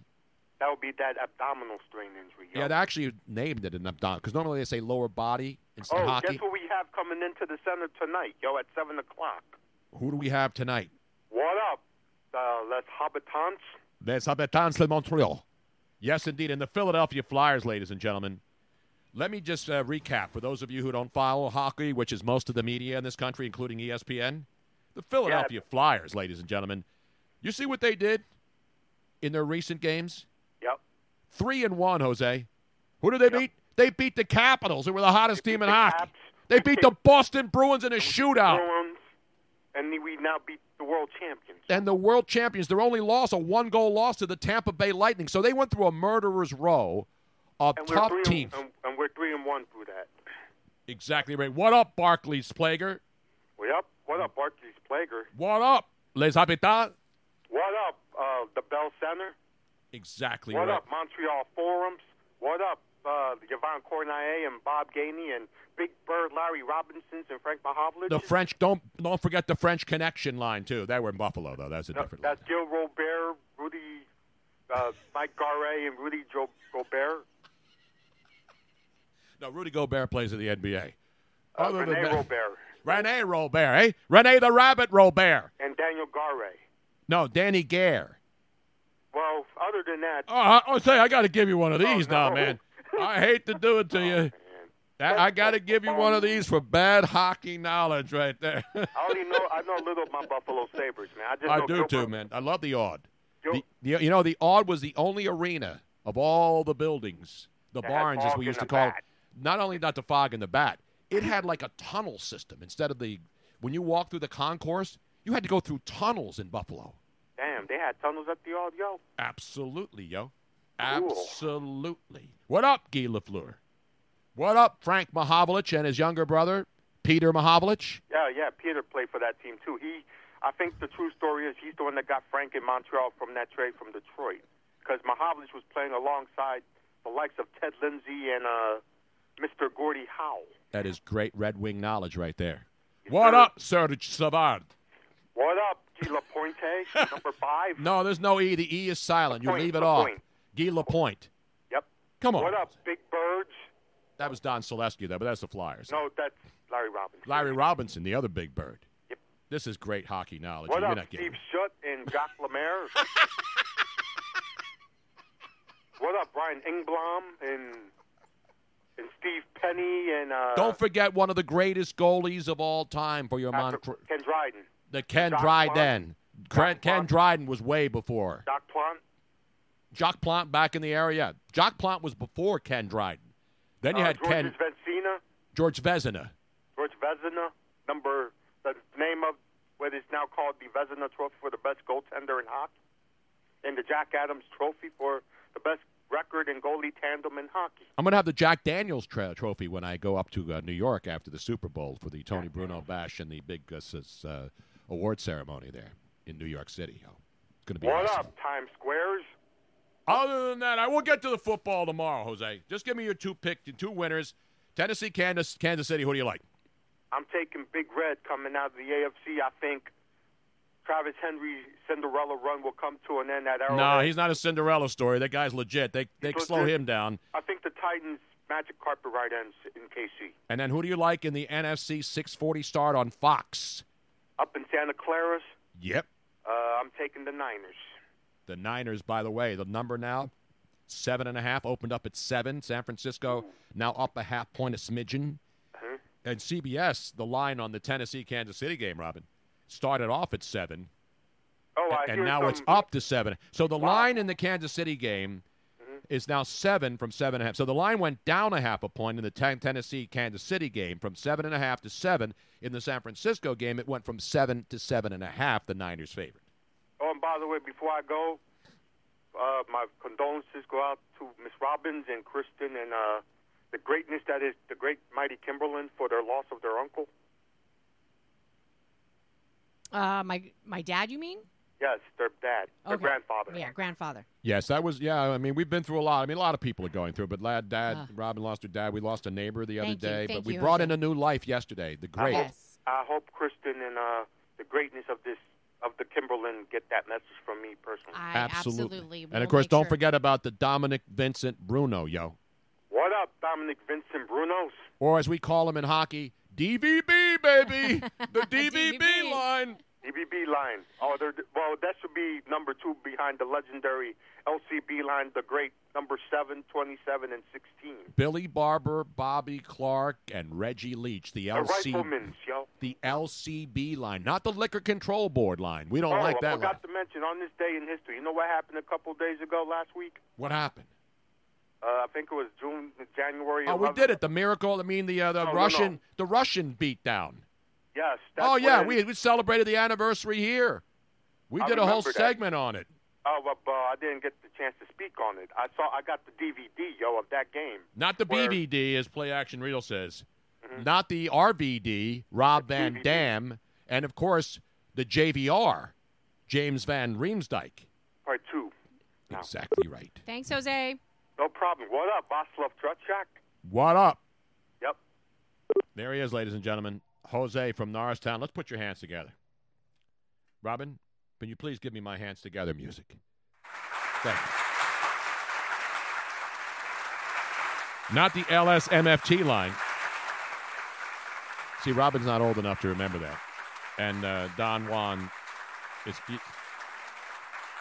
not the JCVD, the Jean-Claude Van Damme line. Not the PCP line. Not the STD line. But the best one so far today, Robin, not the LSMFT. You know what that stands for, Robin? That's old school. Sorry.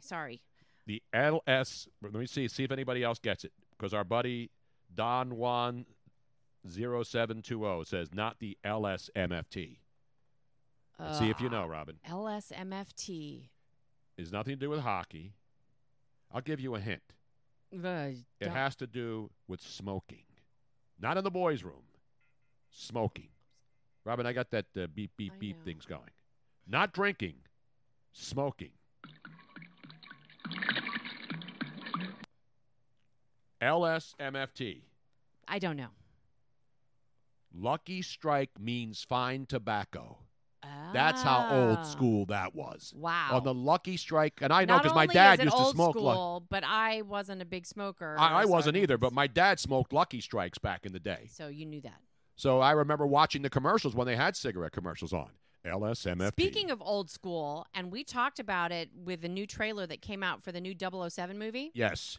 We have an official announcement that no, there is not, absolutely not going to be a female 007. That is sexist, misogynistic. What are they going to do now? Not have Bond banging every chick that he meets within seconds of meeting them and he has them in bed? No, but I actually kind of like this. So the franchise is helmed by a woman. The franchise of the 007 franchise. Is this a Bond update? This is a Bond update. Damn it, Robin. Why didn't you tell me we were doing a Bond? Not Gold Bond, medicated power. No. Okay. This is a Bond update. And the woman who is at the helm of the James Bond film franchise says that 007... Isn't that, what's his name, Cubby Broccoli's daughter? Yeah, her name is Broccoli, Barbara Broccoli. Yeah, but because the original guy was, the dad did all the movies, the Bond movies. So she took over. She inherited control of the spy saga with her half-brother Michael Wilson in the 1990s.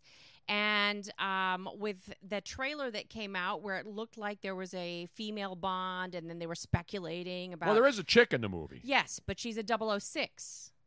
I heard she was double D's when I was checking later on. She's part of the 00 franchise. Right, but there can't be another 007. Correct. Well, that's wrong. There can be another 007. How can there be another 007? Barbara Broccoli says not broccoli. No, not broccoli. Broccoli. She says that the 007 can continue with other men of any ethnicity, but they will never be a woman. And here's why, and I actually like what she said. Because the original James Bond author, Ian Fleming, was a sexist? No, has absolutely not. So she said 007 can be of any color, but he is male. I believe we should be creating new characters for women, strong female characters. I'm not particularly interested in taking a male character and having a woman play it. I think women are far more interesting than that. I agree. I love that. It's a woman saying it, so you can't rip her. Nope. But the bottom line is, so and I'm very happy to hear this. Not beef and broccoli. No, I never eat that. I never eat that. And at Chinese, I never order the beef and broccoli because the meat looks like it could be dog meat. It could be horse meat. That's what I see. Well, give me chicken. I don't want beef and broccoli or beef anything slopped in a buffet somewhere. If there's beef in a buffet, I'm not going anywhere near it, Robin. When you order the beef and broccoli. Beef and broccoli's good. You're wrong. Bad. And S. Falcon 39, why no more crossovers with Harry and Aton? Well, usually Wednesday, and we weren't here yesterday. We weren't here yesterday, and we absolutely still will have crossovers. It's just that there's been things that have gotten in the way the last 2 times. So, by the way, there should be, I agree, there should be a female Jaws. Hit the F in post 64. We need a female Jaws, not the shark Jaws, the character Jaws. Oh. Richard Kyle, who played Jaws, and he had those teeth. Yeah. Imagine a woman biting off a man's... A big woman? Doesn't even have to be big. Well, wouldn't it have to be? Because I guess it wouldn't have to be. It just would have to be a woman doesn't have to be a BBW. With teeth like that. Jaws wasn't a BB man, BBM. Well, but I mean, he was a big guy. Yeah, so you can have a big, tall woman, a wrestling type. Yeah. And then she's Jaws, and then to kill the bad guys, she would bite the pecker off the guy. Ooh. That would be like a combination of Lorena Bobbitt. She used scissors, though. No, Pussy Galore. Pussy Galore and Jaws combined together into one character. Yeah. But there you have it. That's your 007 female I don't even have the Bond theme in here. I used to have it in here. That pisses me off. I do have the Jaws theme, though, since I mentioned Jaws. So let me play a little bit of that just to make it sound good. Follow me. Has absolutely nothing to do with this particular Jaws, but hey, whatsoever. Does the matter?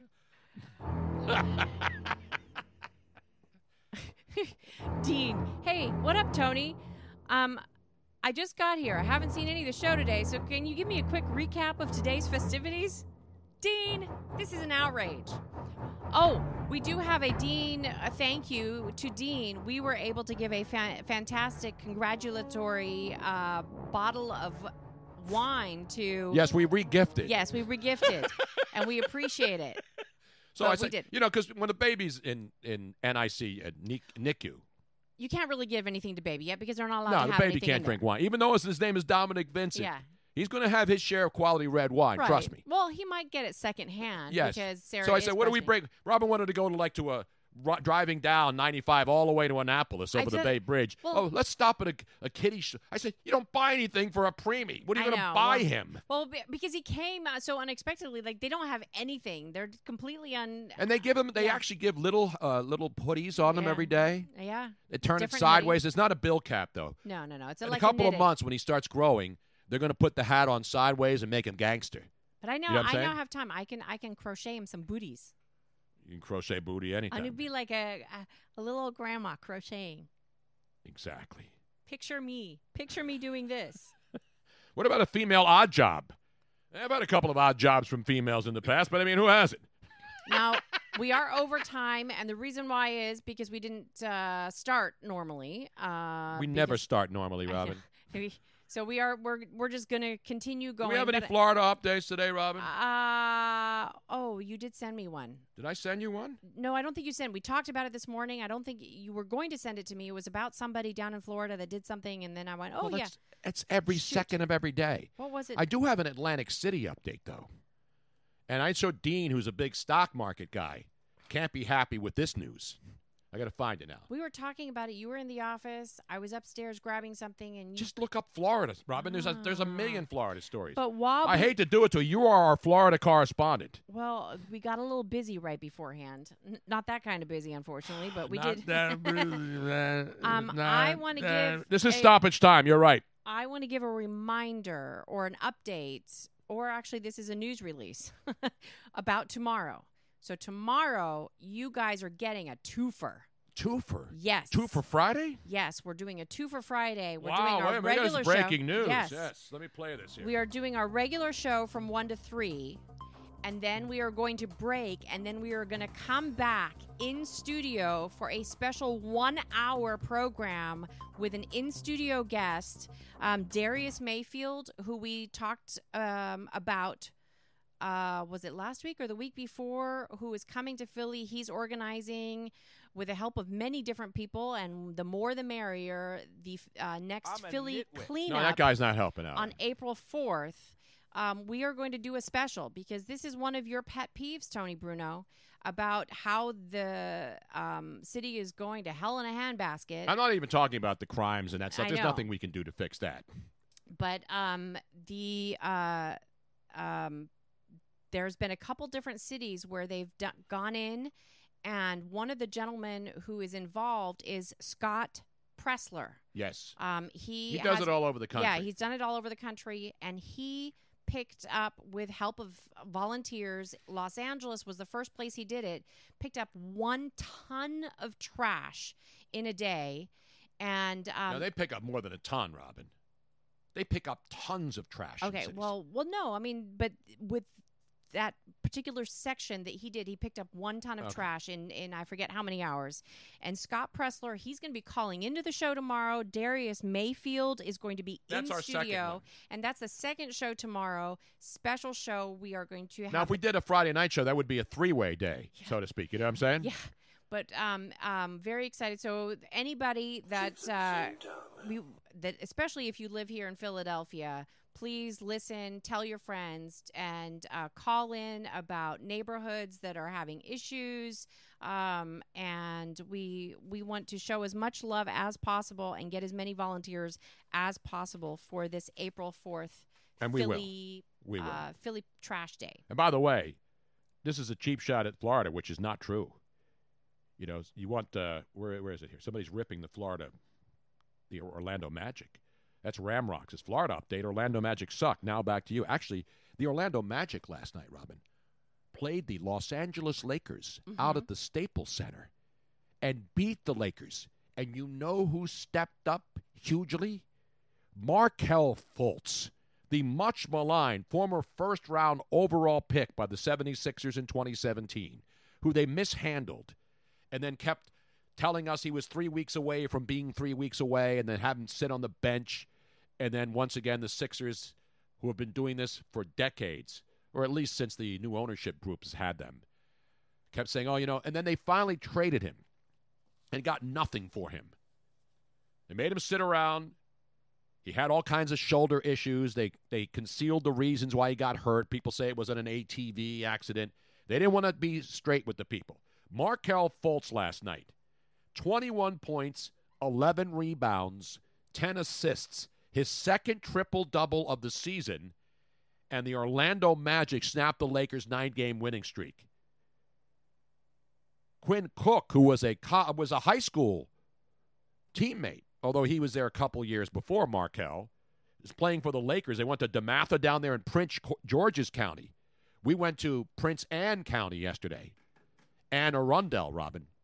They named everything after the Brits down there in Maryland, as you well know, because we kicked their asses down there many, many years ago, actually a couple of centuries ago. But anyway, Markelle Fultz, ladies and gentlemen, now starting to mature, healthy, confidence from a coaching staff that is helping him get better, as opposed to a coaching staff and an organization that picked him number 1 overall and wasted him for over a year in the NBA, which is why I have to give the Philadelphia 76ers and the process trusters another one of these.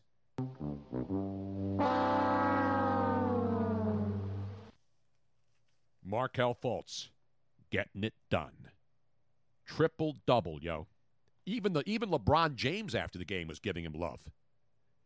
And obviously I mentioned Quinn Cook, who was another guy that paid his dues. He wasn't a number 1 overall pick. He's been in the D-League. He's bounced around. Now he's back with the Lakers. He played last night against Markelle, and he gave him love as kid he grew up with, DeMatha High, I mentioned down there in Maryland, Maryland. But I have another story, Robin, that will not surprise a lot of people. Atlantic City. Could I do an Atlantic City update, Robin? Absolutely. It's not Florida. It's like Atlantic City, ladies and gentlemen, still sucks out loud. Let me go to the update desk. And this is a story that should concern a lot of people. You know why? It's an outrage. It is an outrage. The CEO of Hard Rock International says Atlantic City, quote, is going in the wrong direction and is in worse shape than when the global entertainment company bought its casino there nearly 3 years ago. Wow. Do you know how much he paid for the Hard Rock, which used to be one of the Trump things? I think it was the Trump Taj Mahal, which is now Hard Rock. He paid, well, not he personally, he and the Hard Rock Company invested $562 million into Atlantic City. And the CEO today, who's a guy who started out making like $6 an hour. Did you know that back in the day? So yes. What did he start off as? Started out as a cook at Bally's in Atlantic City. 40 years ago, the CEO of Bally's in Atlantic City, now not Bally's Atlantic City, the CEO of the entire Hard Rock International company that runs them. So this happened this morning. So anyway, I'll get to the guy in just a moment. But his name is Jim Allen. Jim Allen today handed out bonuses to his employees, totaling $2 million to 2,900 full-time employees. He said the company's willing to be a part of the solution in Atlantic City, but he's not encouraged by recent developments.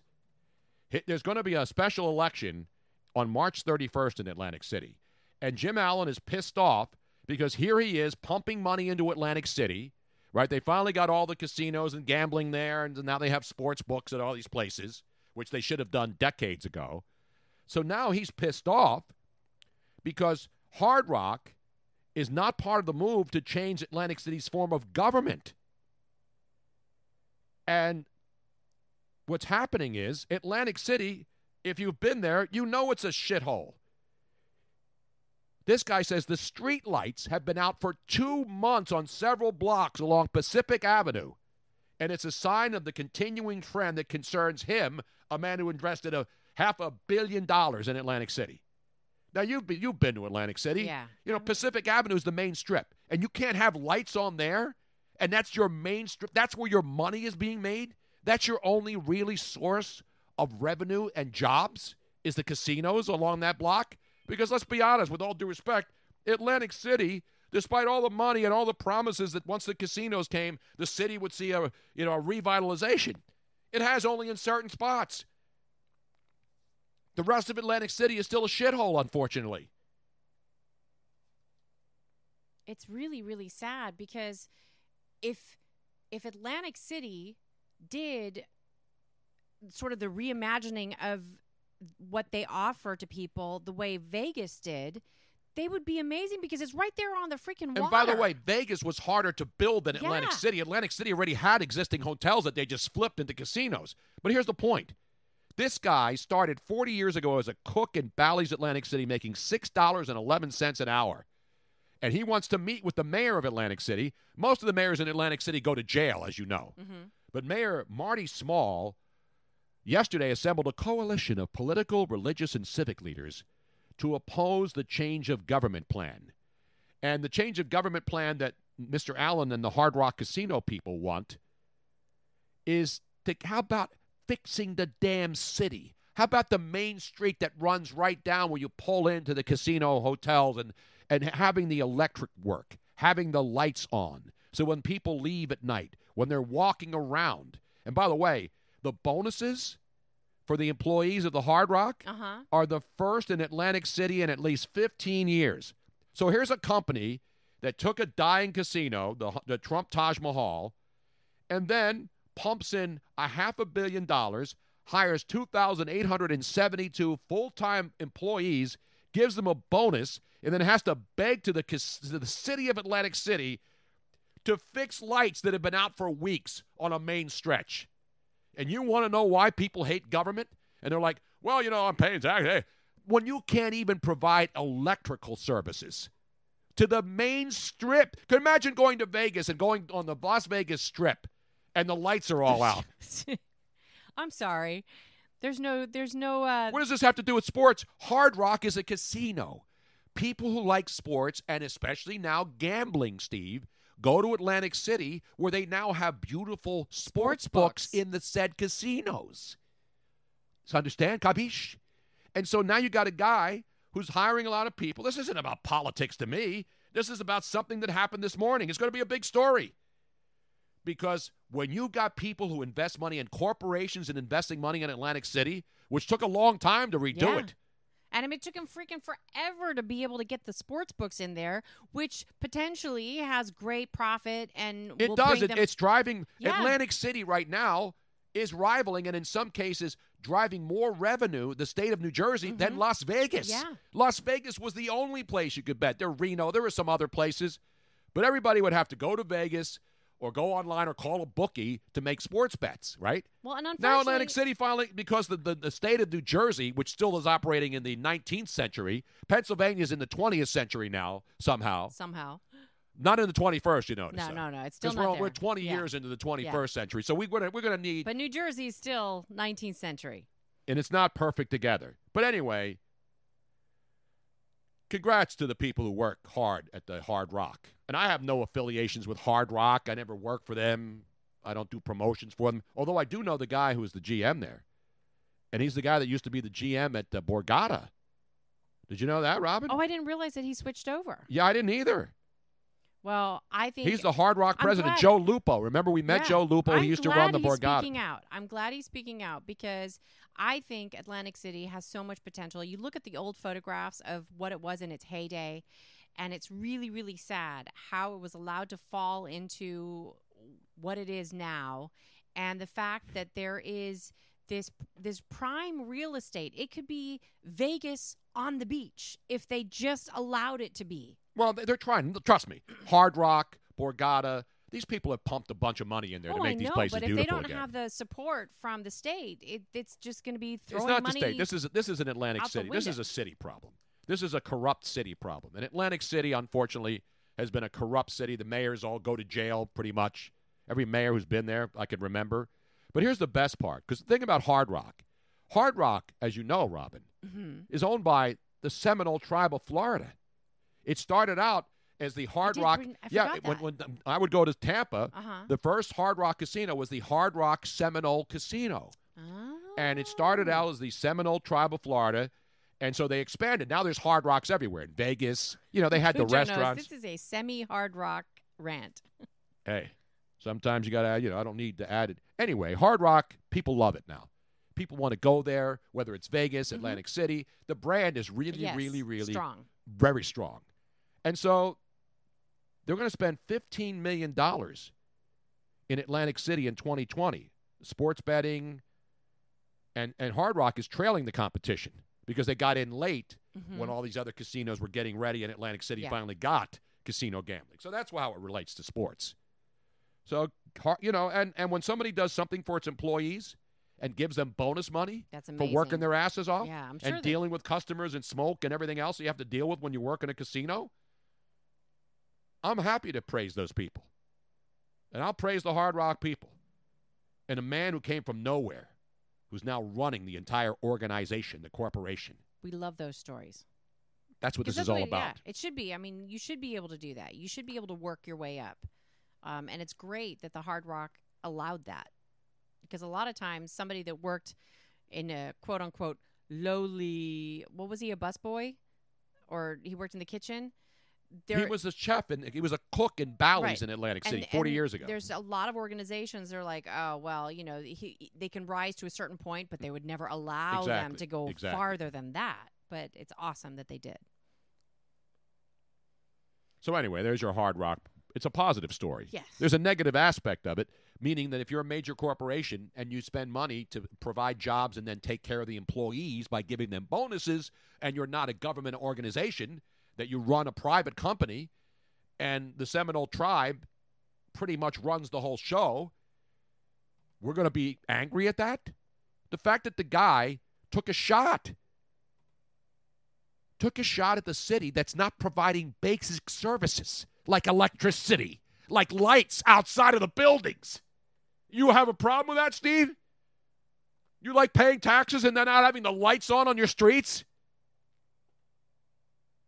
You don't like the fact that a guy started making $6.11 an hour working in a kitchen and now is running a corporation? Would you rather us talk about people born to billionaires and millionaires born with silver spoons in their mouths who just take over the trust funds from mommy and daddy and then go out and buy cars and do coke and are pretty much bad human beings from Jump Street? It's ridiculous, man. Absolutely ridiculous. Yes, and the other story today, Drew Rosenhaus has said bye-bye to Antonio Brown. And Drew Rosenhaus, as you know, I mean, he takes on clients. He's like the lawyer that has to take on the most heinous criminals. Like there's a woman who's the lawyer for, what's his face, the Me Too guy in L.A. Oh, yeah, Avenatti? No, the guy, the Hollywood producer, Robin. Oh, Weinstein. Michael, Harvey Weinstein. Harvey Weinstein is one of the biggest scumbags in Hollywood history. Yes. He got hot chicks to sleep with him. I got my scumbags. You got to get your scumbags confused. in order. We're going to have to do a top 10 scumbag list one of these days, Robin. Harvey Weinstein was right up there, and he had his friends protecting him even though he was abusing women by promising them parts in movies and all this other stuff to sleep with him. Those are the scumbags of the world. So he has to have a lawyer, of course, because everybody's entitled to a lawyer.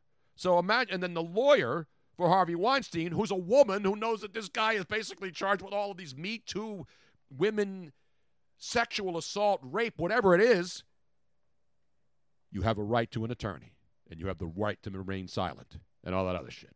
But anyway, I like to talk about good people. I don't want to hear from the scumbags. Drew Rosenhaus. Not really a scumbag. He's doing his job. No, he's doing, but he did the right thing. He said, "Look, you dude, you're sooner or later, enough is enough." Yeah. You know, we've seen lawyers like drop clients, and Drew Rosenhaus, who's represented some really powerful people, said, "Enough is enough. I have had it." He stuck by him for a long time, hoping that Antonio Brown would get help and would change or would wisen up, and apparently that's not happening. So as we said before when we gave that story in the video of him in front of his house, the dude needs help.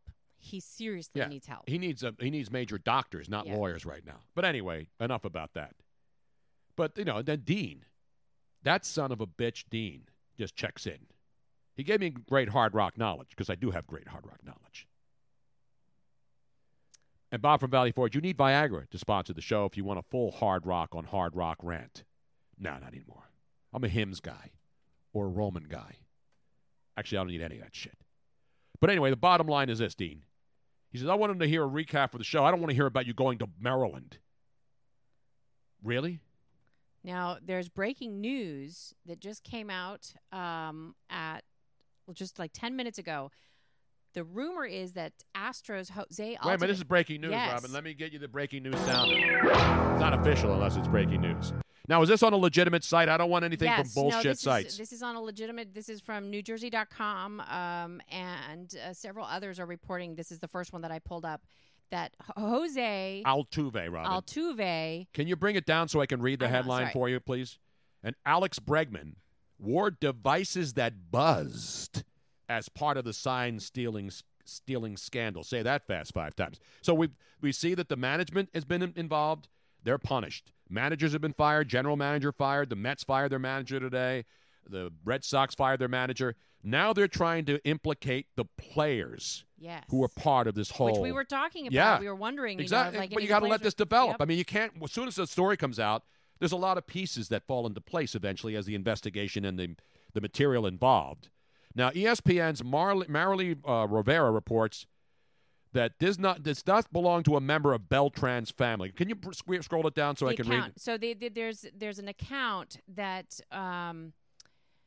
that claims to belong to Carlos Beltran's niece, is throwing a pair of his former Astros teammates under the bus. Now, ESPN's Marily Rivera reports that it does not belong to a member of the Beltran family, but that second baseman Jose Altuve and third baseman Alex Bregman wore devices that buzzed on the inside right shoulder. From the hallway video guy. Right. Wow.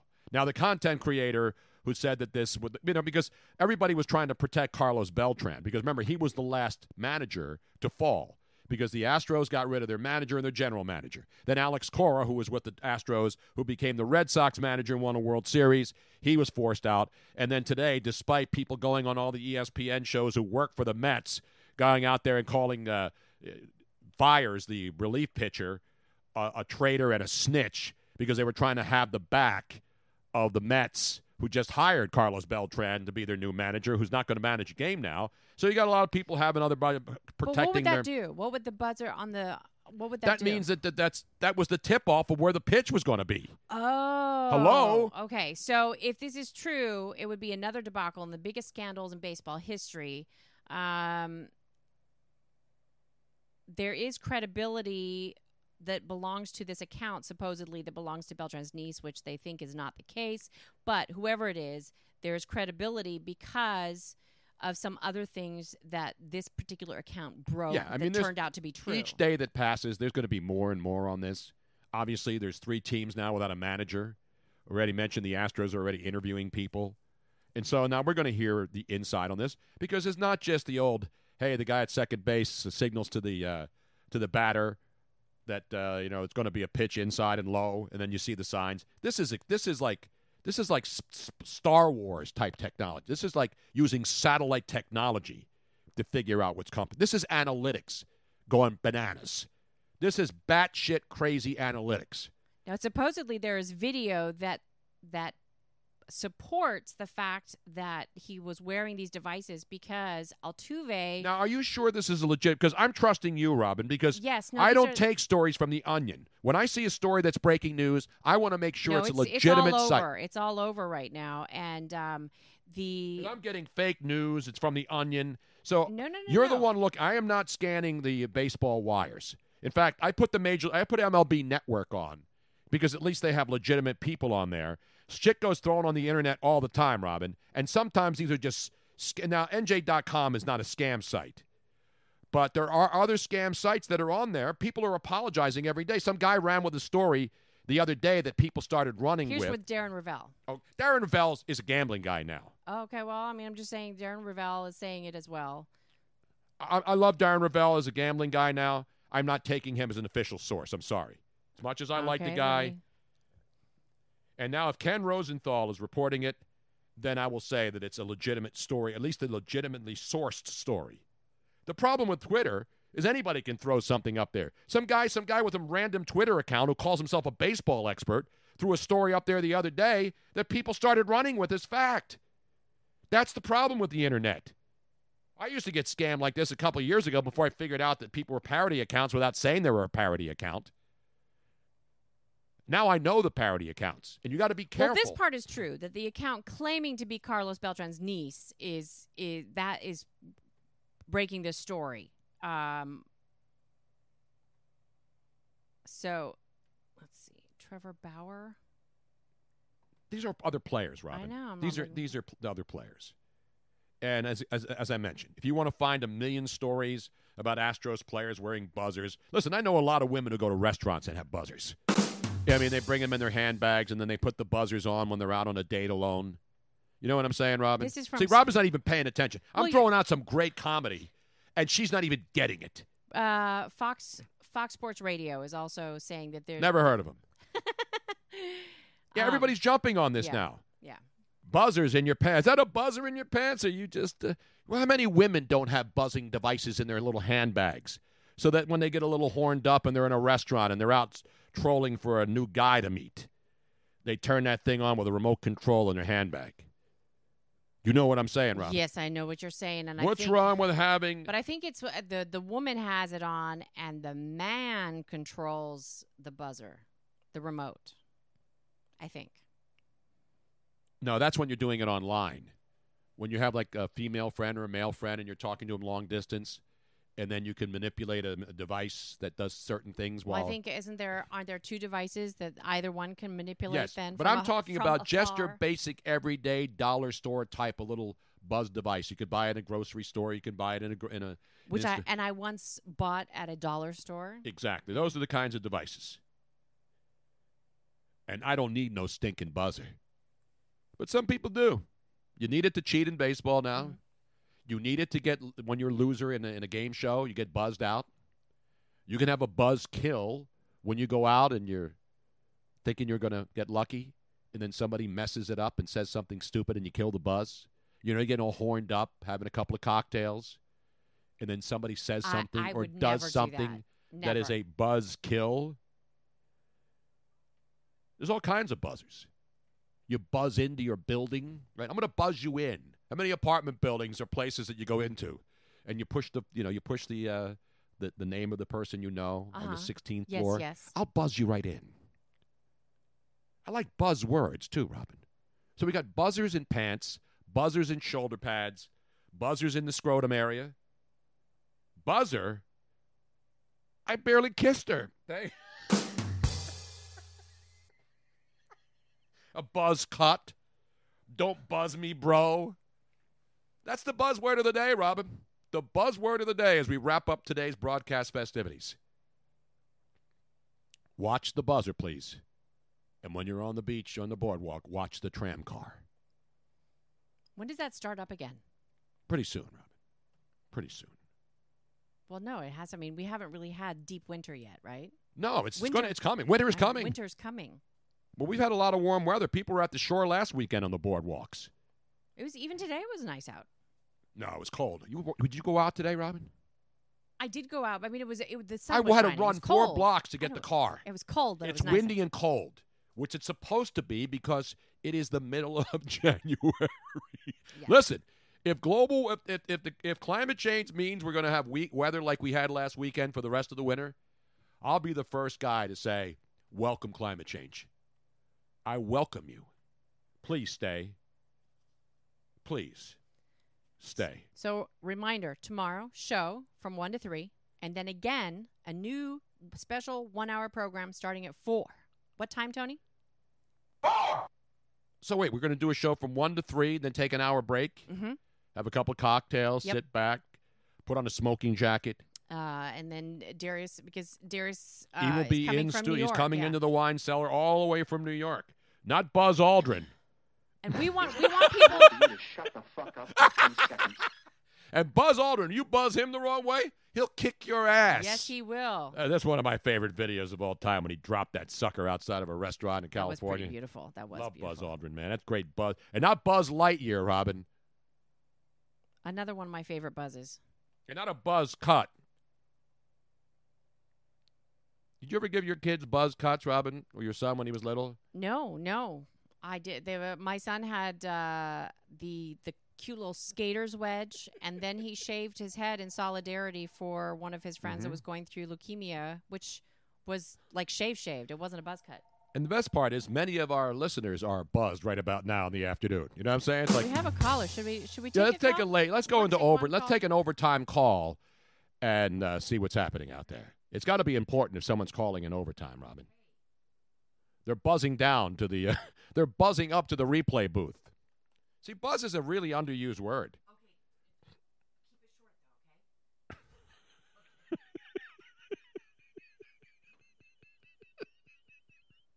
You know, we go to a restaurant now. They give you one of those little boxes with the red lights that go off, and it buzzes. What's the matter, Robin?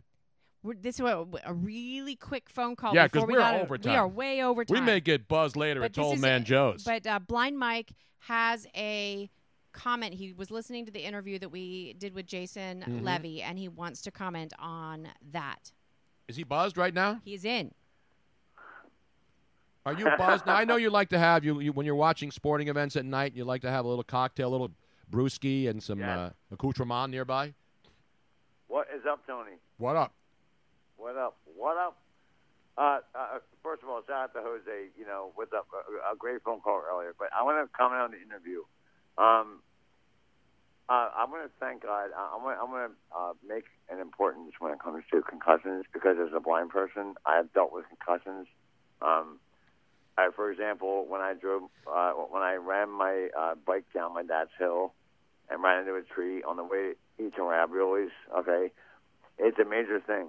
Okay, it's a major thing. And, you know, there's a reason why that I'm half left, okay? You know, like, I don't know. All jokes aside, I mean, it's a major, major thing. No doubt about it. We take it very seriously on the show. Over the years, no matter where I was, I always dealt with brain injuries. And that's the whole thing. And, you know, like as a blind person, you know, I struggle with that, you know, because I deal with headaches and all that kind of thing. And I'm wondering if I deal with those concussions aftermath, you know what I'm saying? Because you look at guys like Jim McMahon, okay? Guys like Jim McMahon, you know, can't get out of bed sometimes without taking certain pills and, you know, doing what they have to do because they have concussions. You know, they've been beaten up. You know, they get hit in the head too long, and your brain becomes scrambled eggs. Yep, and you're seeing all the younger players who aren't even 30 yet. Luke Kuechly, the latest, saying that's Luke it. Kuechly I got a life ahead of me. I got kids. I got a family. Yep. Yeah, I mean, Luke Kuechly just retired. I'm like, and everybody's like, oh, Luke Kuechly retired. He's like, it's like, dude, I'm not surprised. Because you know something, these players are getting to know. Okay, they're getting to know like their bodies, and they're getting to know that the fact that this, like, they want to have their minds. They want to be there for their kids. You know, they want to be able to play ball with their kids. Yep. Do things. How do you think Troy Aikman retired? You know Absolutely. What I'm saying? Because of that reason. Hey, you know Tony Romo, the same thing. Tony Romo and Troy Aikman, both retired, and luckily now we see them every day on TV and on the radio. That you know, luckily they're still mentally sharp. I mean, Tony Romo's being offered $15 million to do TV commentary. I'll tell you what, though. He needs. I meant to send you a tweet the other night because I was listening to the game, and I haven't listened to. I don't get much because I just got my DirecTV, so I didn't get much cable up here. So, like, I'm listening to the game the other night, and I'm thinking to myself, is he what's it called from AC/DC? Does he sound like AC/DC or I felt like saying like I felt like tweeting you like he should be he needs some Bigelow tea. You know what I'm saying? Like no, I hear Bigelow tea. I hear you, Mike. Mike, we got to run though because it's 3:38. And we will talk to you soon, brother. Be careful out there. Peace. By the way, people are posting pictures of Jose Altuve not taking his jersey off during the playoffs. Oh, because he had a buzzer under his jacket, under his uniform. Anyway, this story will continue to develop. We want to thank everybody again today, all the great comments about the family and the grandchild and everything else we talked about. In the meantime, we will be back tomorrow, 2 shows. One is going to be 2 hours. The other one's going to be an hour. Follow us on Twitter at Tony Bruno Show, at Miss Robin Austin, and on Twitch. They'll notify you when we will be going on live, local, and late breaking. It is the station of the people. Don't text and drive. Don't drink and drive. And God bless America. We'll see you tomorrow. Thank you for listening to the Tony Bruno Show on Bruno Nation Live. Don't forget to subscribe on the Twitch mobile app so you don't miss any of Bruno Nation's hilarity and hijinks, because it is definitely must-watch radio. Of course, you can catch the archived audio on your favorite podcast app like Spreaker or iTunes. Plus, if you subscribe via Twitch, you can watch any of our archived videos. We hope to see you back here every Monday through Friday. See you soon.